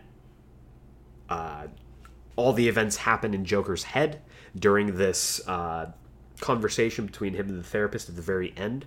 I don't like that theory. I don't, because it's just like, oh, that was all a dream, and I cannot stand those stories that wrap up that way. Another theory is that only certain things happened, which is, again, another thing is that, this is that everything that transpired in the film happened in the past, and that the entire film is just Joker in this therapy session with this therapist at the end, remembering everything, which I kind of subscribe to. Also with the parentage angle of, is Thomas Wayne his father? Is he not his father? Some people believe he is the father, after we see that even though there is the adoption papers and all the stuff showing that Penny was crazy, we do see a photo of Thomas Wayne and Penny together that is that has a note written, "You have a pretty smile." Now, that doesn't explicitly say, like, "Hey, you got a pretty smile. Thanks for taking care of our child." But, like, that's pretty damning evidence from Thomas Wayne earlier saying that I had nothing to do with that person. So that's really interesting that possibly he is the child. Also, the idea that, you know, he's not her child, that he was adopted, and that all of this mental health issues that he's had is a direct result of the abuse he suffered is another interpretation. I love that in the spirit of the Joker, as he said, ripped straight from the pages of Alan Moore's Killing Joke, if he has a past, he prefers it to be multiple choice. And that's exactly what this film is. It is a choose-your-own-adventure, multiple choice, multiple interpretations, multiple meanings film that is at every point and yet at no point a definitive answer. And I love that. I love that. I really, really like that.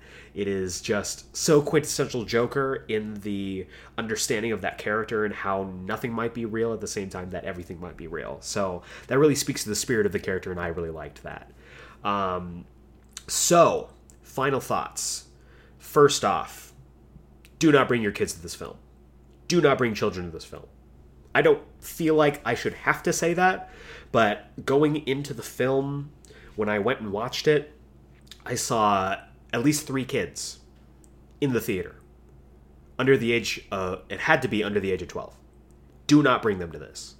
This is violent, this is disturbing, this is unsettling, and while I understand and I can't tell people how to raise their children, do not bring them to this. There is no Batman here. There is no superhero, good guy wins the end, bad guy pays.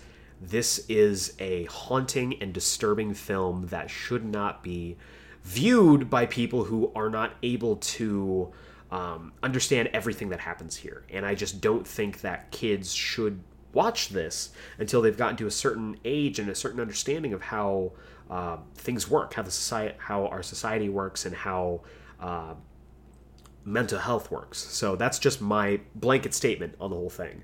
If I had to give it an arbitrary rating out of 5, I would give it a solid 4.25 out of 5. So 4.25 out of 5. There were some things that I was a little iffy about. It is slow. Like I said, for the first half hour, it's fairly slow and it takes a while to get going, but once it does, it really goes. I don't want to say dismissal, but the minimized amount of female characters here, with the exception of Penny, feels archaic, I guess. I would have liked to get more resolution with Zazie Beetz' character. I would have liked for Martha Wayne to have something to do in this film. And, I mean, that's pretty much it. But I think this film is definitely worth a first viewing at least. After getting out of the film immediately, I was like, I don't know if I ever need to see this film again because I was so uncomfortable throughout. But I think that if a film really moves you that way, then it means something, and it has, you know, like a stamp of quality approval here. So I really liked it. The big question that I know a lot of people are going to ask, and I have been dreading answering this. So the question that I know that people have already asked me, and I haven't answered yet, is this Joker better than Heath Ledger's Joker? And that's a really complicated question to answer because there's 2 very different takes. Each portrayal has aspects of the character that I enjoy, and each portrayal has aspects of the character that I don't enjoy. So, but if I had to make a choice, if I really, honest to God, had to choose and say whether or not Joaquin Phoenix's Joker is better than Heath Ledger's Joker, I would have to say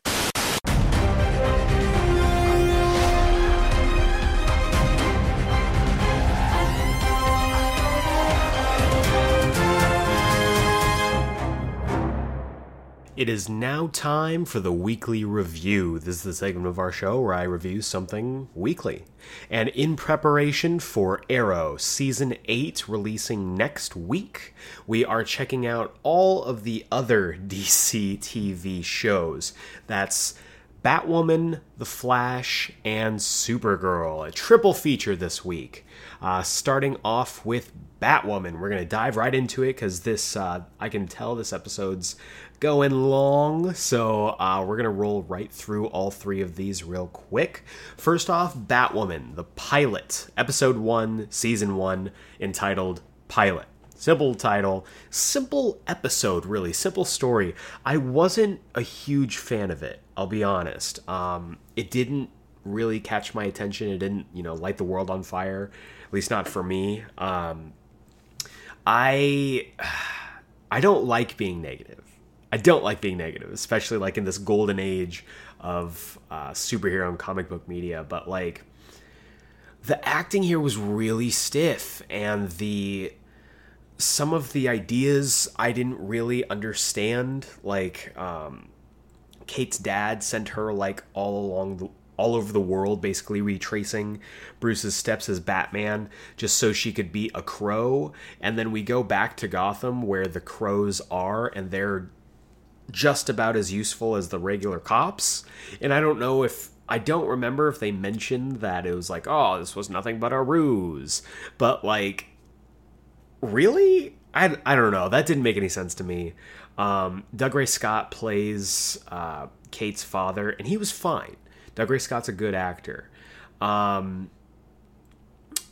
He felt really subdued here, and I'm not sure if that's just because we were trying to put the focus on Kate and put Ruby Rose in the driver's seat, but unfortunately that left a lot for Ruby Rose to kind of carry when it came to this episode, and she's stiff, man. She's real stiff. I'm hoping that as time goes on, she's gonna loosen up a little bit, but all of the, I don't know, like they said it at least twice, I think, in this episode. It's like, you're like the female Bruce Wayne. Like, the creators were trying to be like, it's like we have a Batman show, but it's just a girl. And it's like, I want to watch a Batwoman show. I want to watch a Kate Kane show.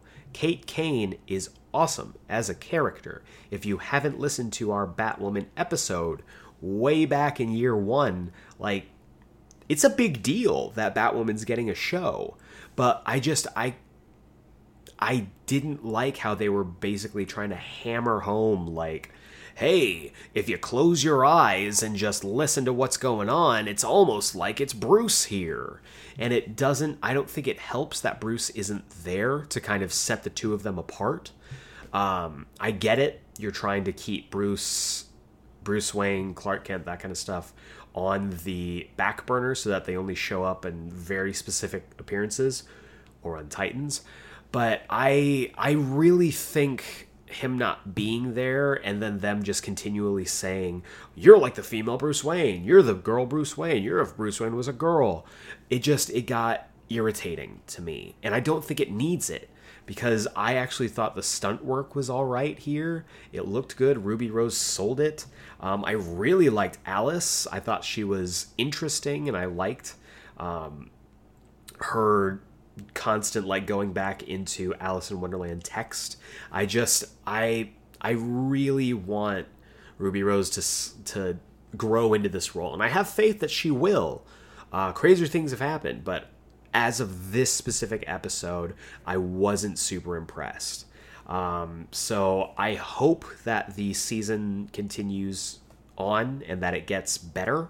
But it's probably not going to be, out of these 3 shows that I'm reviewing this week, it's probably not going to be a show that I watch week to week. I might go back and binge it just to see if it fits better together. But unlike Flash, unlike Arrow, unlike Supergirl, I'm probably not going to stick with this one week to week. So we'll see. Time will tell. But we are going to go ahead and roll right on to Supergirl. Season 5? Season 4? Episode 1. Let me get my notes all settled up here. So this is... I'm vamping. Yeah, okay, so Supergirl Season 5, Episode 1, Event Horizon. And if I had to describe this episode in 3 words, it's cheese, politics, and technology. Not exactly what you would equate with Supergirl, but I think it works. I think it works together. The opening of this is so ridiculous. So this bus is going down the road. The brakes are out because of course they are. And there's stupid kids in the crosswalk like, oh, there's a bus. We shouldn't get out of the way. We should just stand in the middle of the road. And the bus is going, and of course Supergirl stops it. And everyone's like, wow, Supergirl. And she gives like a wink to the bus driver, and then this little boy is just like, I want to be just like you when I grow up. And Supergirl says to him, I swear to God, says, well, that's easy. All you got to do is fight for what you believe in and seek justice. And I'm just like, this is amazing. This is so bad that it's amazing. And I mean, eventually, like, you find out this was a simulation, and it could have been like played up as like, oh, this is like predictive text of what this possibly could have said. But I just loved how cheesy it sounded. It was fantastic. I loved it. And then, so going into politics, I want to say the last 2 seasons, we could probably even trace this all the way back to the first season. But the last 2 seasons have definitely been very political, and this season really continues that on. I wasn't surprised by that. I was surprised at kind of how blatant it was, but I liked that they were getting into the effect of politics in modern day media. The idea that Catco gets bought out by, I think her name's Andrea Rojas, who is definitely going to be the villain of the season. And she's basically like, well, I know technology, and I know that we need hits for the website. So all of our, hard-hitting pieces are now going to be fluff clickbait pieces that will get people to just click on the website, whether they stay or whether we're actually reporting on genuine quality news. And, Kara going against that, James ends up quitting, to pursue his passion, whatever that may be. So I thought it was interesting, and I'm really looking forward to seeing what they do with this. This has to end with either Kara or Kat coming back and like buying the company back, getting the company back somehow. But I'm interested to see what they do to get there. And then finally, technology. Technology was big in this. They had these new like contact lenses that are like VR, but they're just contacts, which is far and away from the technology that we have, even on Earth 1, I think. So Earth 38 is like so far ahead of Earth 1 in technology that it's a little ridiculous. But I liked it, and I like that that's probably going to go into later. I can absolutely see somebody get like some villain gets defeated, but they're they have their contacts on or something, and then they are stuck in this continuous loop of triumphing over Supergirl over and over and over again, but it's all in their head. So look out for that as the season goes on. We'll see.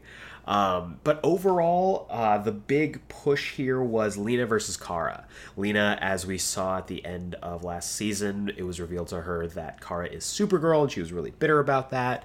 So it is interesting because we genuinely go through this episode with Kara trying to tell Lena about her identity. And of course, it's, cheesy soap opera drama. But I think Melissa Benoist sells it really well. And Lena, even though, and I've been saying this from the very first season, I don't know if Lena's actress is like British or anything, but there's this weird accent that keeps peeking through every so often in her dialogue. It's gotten better throughout the seasons, but it still shows up and it still just takes me out of it. But she was really good in this episode as this, vengeful, scorned person who thought that, her best friend was lying to her. And then we get this fake out that Lena has forgiven her after she confesses. Great scene, by the way. Melissa Benoist really killed the Cara confessing to Lena her identity scene. And I was pretty much like, okay, I'm glad we settled that. We're going to move on. But no, we are finally getting that Luthor versus Supergirl or Luthor versus House of L story that we have to get in any kind of Superman Supergirl adjacent story. So that is officially where we're going. It looks like that's going to be the story of the season, along with this B storyline of Malafa Ak officially coming into Supergirl. He has been brought in by the Monitor because the Monitor is a dick, I guess, and it looks like his crusade against Jean is going to be probably the B storyline for the season. So I'm sure this is going to be a good season. I liked what they did with Manchester Black and what was he? Patriot last season. I really liked it. I'm a big fan of Manchester Black, and I hope that they give enough time to Malafa Ak and really make him a compelling villain. So that is Supergirl. And then finally we have The Flash, Season 6 of The Flash, Episode 1, entitled Into the Void. This episode was really interesting. I might be biased because I've been enjoying The Flash since the very first season, but this was my pick of the week between those three. I think this was the strongest episode of the three because what The Flash has always really been able to do is balance the campy aspects along with the actual human drama that goes on in the episode. Of course, sometimes it does lean into the melodrama a little too hard. It is the CW, but I still enjoy every single season of The Flash, even the weaker ones. And this season started off really strong, mostly dealing with kicking right off. It flashes 4 months later. Nora's message to her parents at the end of last season has been erased. And we kick off 4 months later with Flash versus Godspeed. But not the Godspeed we think it is. We do know that it is August Hart, and we do know that it is probably the same Godspeed from Nora's time. However, the Godspeed that Flash unmasks here is some kind of mindless drone that only speaks in like dial-up modem sounds. So I think that's interesting. I like that we have kind of a speedster on the loose deal that will probably be followed up, maybe if not this half of the season, the next season. I overall enjoyed it, and I enjoyed that this episode dealt with the concept of grief, because Barry and Iris got really close to Nora last season, and to have her just kind of erased was really sad. I know I was really devastated by Nora being, just wiped out of existence at the end of last season. And you can tell that it's been bothering both Iris and Barry a lot. Like, they lost their daughter, but they aren't able to support each other because they don't know how to feel about it. Barry kind of just throws himself into work. He thinks if he just, as its speedster, if he keeps moving, then he won't ever have to stop and think about what happened. And then Iris is just fixated on gathering up anything that can remind her of Nora, or bring about the version of Nora that they got, which is really interesting. And I don't think we've ever seen this before. Like, we've never touched on this in any time travel story that I've ever heard of, where the parents are worried that their future child might not measure up to the actual future child that came back in time to meet them. And I think that's a really interesting idea, and that would be something that they could play with in the future. So that would be really cool. But another thing that this episode did that I think has been almost a running gag in this show is Caitlyn's awful taste in men. She reconnects with her old med school buddy Ramsey Rosso, something like that. And you get this feeling that there's something sketchy about him, you know, especially because it was revealed that he is going to be the villain for at least this half of the season. And right away, like, Caitlyn's like, we should get coffee. And, like, we should hang out. And, like, they're holding hands. And, like, they go to coffee. And she's, like, really, like, in this, like, I'm trying to live my life and stuff. And I'm like, we know that whoever Caitlyn has a good, you know, has an attraction to, they're probably an awful person. Ralph included, who makes a wonderful debut, or a re-debut, back in this episode. Ralph's getting better, but he was an awful person. But I really liked how they kind of, like, hit it on the head right away. It's like, all right, we're going to get, you know, all of Caitlyn's delusion out of the way right away by showing that Ramsey was just trying to use her to get to Star Labs equipment. And then later on, he's able to do some, like, black market dealings or whatever and get his dark matter and inject himself with this formula he'd been working on, which of course turns him into Bloodwork. Really, really looking forward to seeing what they do with Bloodwork. He's a more recent addition to the Flash Rogues gallery, so I think that that gives them a lot more leeway on what to do with that character. And I mean, Sendil Ramamurthy is a great, great actor, so I'm really excited to see him go throughout the season and grow into that villain. But I think the standout for me was this plot point about the black holes and our boy Chester. Our boy Chester, who is, you know, probably, you know, the science equivalent of a Twitch streamer. Building stuff out of scraps in his garage. He was just infectious. He was fun, and I really liked his energy. And I hope that once they are able to cure him of whatever, you know, dark matter is still in his, whatever residual dark matter is within him, that he kind of sticks around because he was fun and he brought a good energy, and he might be the person to take over the spot once Cisco leaves, because we do know that is going to be at some point in this season. And then we got that wonderful moment when the large black hole opens up in the central city. They have to go in and save Chester, the other half of Chester's soul, I guess. And Cisco whips up Barry a new suit to be able to sustain in the black hole. Looks fantastic, looks just as good as it did in all the promo photos. And then as he goes off, Cisco plays Flash. And I loved it. I jumped out of my seat. I was so excited. And it's so cheesy, and they talk about how cheesy it is, but Cisco's like, it's me, basically. And everyone's like, yeah, you're right. So once again, Cisco killing it. I'm disappointed that he's leaving after this season, but I get that his character doesn't really have a whole lot else to go. Like, there's nowhere. I think we've told all the stories that we could tell with this character. And then we did get that cliffhanger at the end, the little post credits, where we see that Barry was able to save Nora's jacket out of the black hole, and they go into the time vault where you see that he's kind of set it up as a shrine for her. And then the Monitor shows up because, as we said before, say it with me now, he's a dick. And he basically is just there to be like, hey, yeah, just so you know, you're gonna die. And Iris is like, wait a second, that future newspaper said we got at least like 5 more years. And the Monitor's like, no, you're gonna die.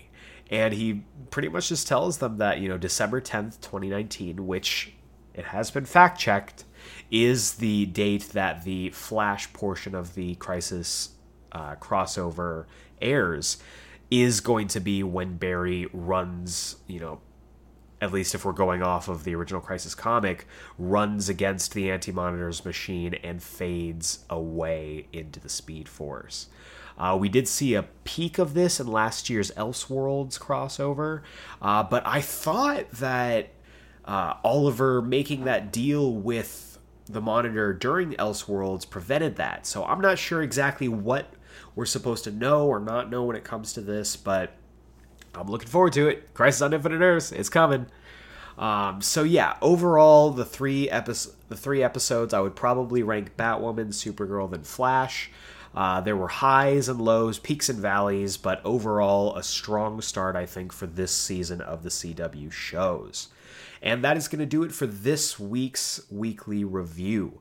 Next week, we will be kicking off Arrow Season 8, the final chapter, the final season of Arrow. Can you believe 8 years ago we were going to get all of this when Oliver was just running around in his green leather hoodie and grease paint? I'm really excited. I'm looking forward to seeing what they do. This is supposed to be a very crisis-heavy season because they have to set up Oliver's sacrifice if he does sacrifice. And I'm looking forward to it. So tune in next week for the weekly review, of course, starting on Arrow Season 8, Episode 1. But for now, let's hop on over to this week's Comics Countdown. Welcome back to this week's Comics Countdown. This is the segment of our show where I talk about the comics that I think you should be picking up this week. Whether it's at your local comic book shop, on Comixology, or however you get your comics, these are the ones I think you should definitely take a look at. We'll be talking about each book's title, the creative team behind each book, as well as a brief synopsis of each book as well. And of course, each synopsis will be accompanied by my synopsis voices. If you have a synopsis voice you would like to request that I try out, feel free to do so on either of our social medias at GeekSplainedPod, that's at GeekSplainedPod on Twitter or Instagram, or through email, because I'm an old man, I still read emails, to geeksplained@gmail.com. But before we get to the books for this week, let's talk about the last week. We got to take a look back at the Geeksplained pick of the week of last week. And this isn't the book that I thought I was going to pick. I thought for sure I was going to pick House of X number 6 of 6, and I thought for sure that it was going to blow any other book out of the water. Until I read Justice League number 33, written by Scott Snyder with James Tynion IV, and it is... oh my god, it's so good! Oh my god. So we're right in the thick of the Justice Doom War right now. We've got 3 separated factions of Justice League teams, one in the past, one in the present, and one in the future, but all of that pales in comparison to the last page reveal, which I'm going to get to. The book is just good. The book is just really, really good. It feels like an event book while still being an ongoing. You're not paying an extra, $1 or $2 to get this kind of quality content. And that really speaks to everything that goes into the book, from the art to the story structure to the writing. It's really, really well done, and I've been really enjoying it so far. I, of course, love all of the Justice Society stuff that we got in this book. It's incredible. The Justice Society is wonderful. You can't change my mind. All of their inclusion is wonderful here. But the big thing that happened in this book, the last page reveal, is the one that made me say, damn, I think House of X got unseated here. And it stems from the final scene of this issue where Kamandi, Boy of the Future, has left the remaining Justice Leaguers of the Future, who have more or less all been defeated, to request the help of another Justice League. But this isn't just any Justice League. This is Justice League Beyond, of the Batman Beyond universe. The final reveal is Kamandi standing in this very futuristic-looking city, describing everything that's happening, going on, and some off-panel character says, okay, so what do you need? And he says, well, it's pretty simple. And then you flip the page, and it says more justice. And you see Batman Beyond, you see Superman Beyond, you see Warhawk, you see Green Lantern, all of the characters that you loved in Batman Beyond, all of the Justice League characters that you loved in that cartoon, here, well represented and ready to throw down. So I'm really looking forward to the next issue of Justice League, especially because we're going to get some Batman Beyond teaming up with, hopefully, fingers crossed, Bruce Wayne Batman in his prime, and I cannot wait. But that's last week. Let's talk about this week. So this week, I've got 7 books for you here. We've got 4 Marvel books and 3 DC books, so let's jump right in. Starting off with Doctor Doom #1, written by Christopher Cantwell with art by Salvador Larroca. This is it. It's a brand new ongoing for one of, if not the best villain in Marvel Comics. So let's, without further ado, let's jump into the synopsis here. The Crack of Doom.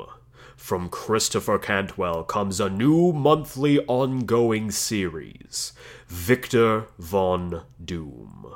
Scientist, sorcerer, disfigured face, twisted soul, has been spending much of his time warning against a $1 trillion global effort to create the first artificial black hole. Wrestling with visions of an entirely different life, a better future, Dr. Doom finds himself at a crossroads. A catastrophic act of terrorism kills thousands, and the prime suspect is Doom? Victor will have to push his unexplained thoughts aside and focus on remaining alive, as the title of Most Wanted Man is thrust upon him. Left with no homeland, no armies, no allies, indeed nothing at all, will the reign of Dr. Doom come to an abrupt halt? So I'm really interested. The synopsis sounds really interesting, basically turning him into Public Enemy #1 and him almost having to go into hiding with something like this sounds really cool, so I'm looking forward to it. Next up, we have Detective Comics, number 1013, written by Pete J. Tomasi with art by Doug Mahnke. This is Batman vs. Mr. Freeze. This has been really good so far. First chapter went off without a hitch, and I'm really looking forward to this next book. So let's jump into the synopsis here. Mr. Freeze is so close to reviving Nora, but Batman can't let it happen. Mr. Freeze has never been more vicious or more deadly. There's nothing more dangerous than a desperate man with a cold gun, and Gotham City is going to learn that firsthand. So I love quality Mr. Freeze stories, and they are so few and far between, and this is really shaping up to be one of those, so I'm really looking forward to this. Next up, we have Web of Black Widow number 2 of 5, written by Jody Houser with art by Stephen Mooney.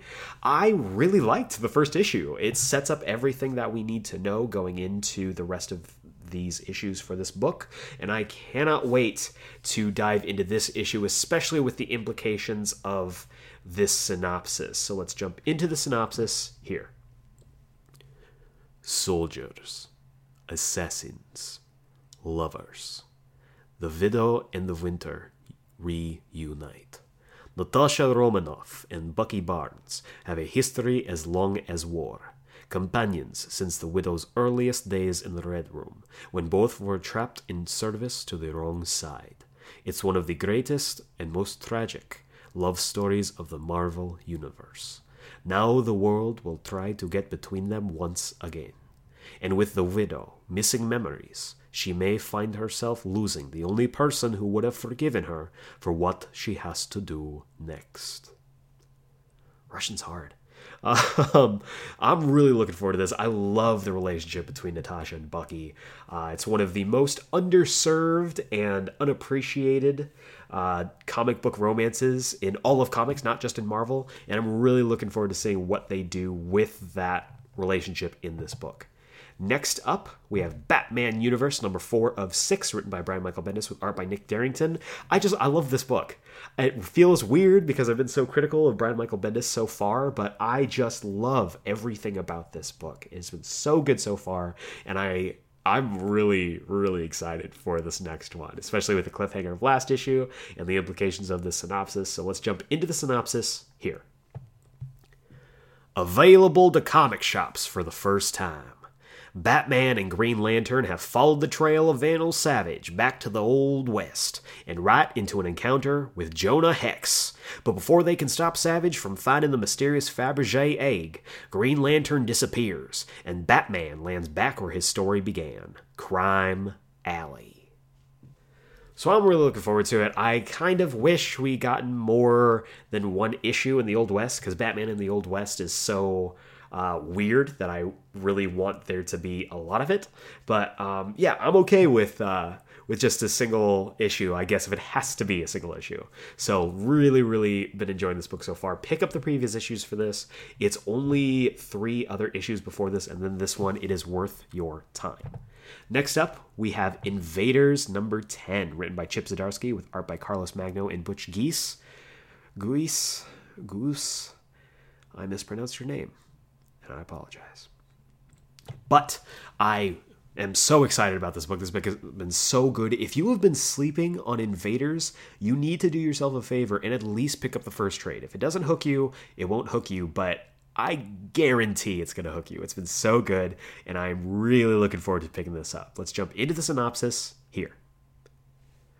Captain America and Winter Soldier have sacrificed everything to find the Genis formula, but can they overcome both Roxxon and Namor? And after a major betrayal, whose side is Namor even on as Doomsday approaches? Dead in the Water continues here. So, book's been so good. We're continuing the Mad King storyline with Namor, who is losing more and more autonomy of his own body. Been really, really enjoying this book so far, and you should pick it up. Next up, we have Event Leviathan, number 5 of 6. This is it. This is supposed to give us the answers to who Leviathan is. I've got my theories. I'm looking forward to hearing yours, and I'm looking forward to seeing if all of us are possibly wrong. So let's jump into the synopsis here. From the Eisner Award-winning team of writer Brian Michael Bendis and artist Alex Maleev, it's the reveal of the biggest mystery of the summer. Who is Leviathan, and what is their true goal? You're going to find out here. Plus, Lois Lane had a whole other team working this story the entire time, and oh man, someone found something. So yeah, that was essentially the cliffhanger of last issue. Really good stuff. I'm really looking forward to seeing who Leviathan is. So if they pull this off, if they do a really good reveal, this might end up being the pick of the week of last week, next week. So let's find out.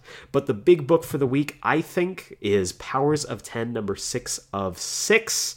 And this is it. This is leading into the Dawn of X. This is the final chapter. We are being promised big reveals here, so I'm hoping, especially with how big the last couple issues have been of both House of X and Powers of 10, that this is going to just fulfill everything that we need to know going into this new line of X books. So let's jump into the synopsis here. The inevitable truth. The revelatory tale of Mutantkind's fall comes to a conclusion that will lay the groundwork of the X-Men stories for years to come. Superstar writer Jonathan Hickman and rising star artist R.B. Silva wrap the series that reveals everything. So I'm really interested to see what they do here because, as I've said before, House of X has been the stronger of the two books, but Powers of 10, I think, finally wrapped up the future storylines. Fingers crossed. And I'm really looking forward to seeing what this book does. This book looks like we're going to get the very first appearance of current modern day Moira. We haven't seen her at all in the present day. We've seen her very briefly last issue in House of X number 6 of 6, which was still a flashback to a month before the events of this book. So I'm hoping that we get some answers on where she's been, what she's been doing, and how she's going to influence the book going forward. And that does it for this week's Comics Countdown. To recap, we have Doctor Doom number 1, Detective Comics number 1013, Web of Black Widow number 2 of 5, Batman Universe number 4 of 6, Invaders number 10, Event Leviathan number 5 of 6, and Powers of 10 number 6 of 6. If there are any books I missed, feel free to let me know on either the social medias or through email. I love discovering new books. I'm right now in the middle of reading Paper Girls. It's been so good! If you have Comixology, it has the first volume on there. It's been so good, and I would not have gotten the recommendation to read this book without you guys. So really looking forward to it. If you have a comic you would like to request I check out, feel free to do so. And I'm just excited. We're heading into the fall, lots of big stuff. Dawn of X is coming up, and I'm really excited to witness the final chapter of that book that leads into the new status quo for the world of the X-Men. And that is going to do it for the show this week. I think I am going to hold off on the Geeksplain mailbag for this week, just because we did run a little long with the Joker review. I had a lot of thoughts. I had to talk about it. So we will hold off on the submitted questions. Thank you to those of you who did write in this week. I appreciate it, and we will hold those off until next week, so make sure you tune in for that. And let me know what you thought of Joker, whether you liked it, whether you disliked it, what did you like about the movie, what did you dislike about the movie, and what did you think of all the stuff we talked about this week? What did you think of the CW premieres this week? Are you excited for Arrow? Are you looking forward to Hickman's X-Men officially, kicking off next week? Everything that we covered, including all the New York Comic Con news. Like I said, I'm really excited about Doctor Strange: The End. Probably more excited than I should be. And I'm also, I'm really excited but kind of nervous about Donny Cates' Thor. I love Donny Cates' writing. I think he's doing a really great job with all of his books, and I'm sure he's going to do a great job with Thor, but I don't want him to do away with or diminish anything that Jason Aaron did. So we'll eventually get the answers to all of that. We'll get all the payoff to all of these burning questions we have. But thanks for tuning in to part 2 of Joketober. Look forward to next week where we will be covering the video game aspect, starring the Clown Prince of Crime, and we will be spotlighting one series of games in particular. You might know what I'm talking about, you might not. So tune in next week for that. Same geek time, same geek channel. But for now, for Geeksplain, this is Eric Azana. Thank you very much for listening, and we will see you next time.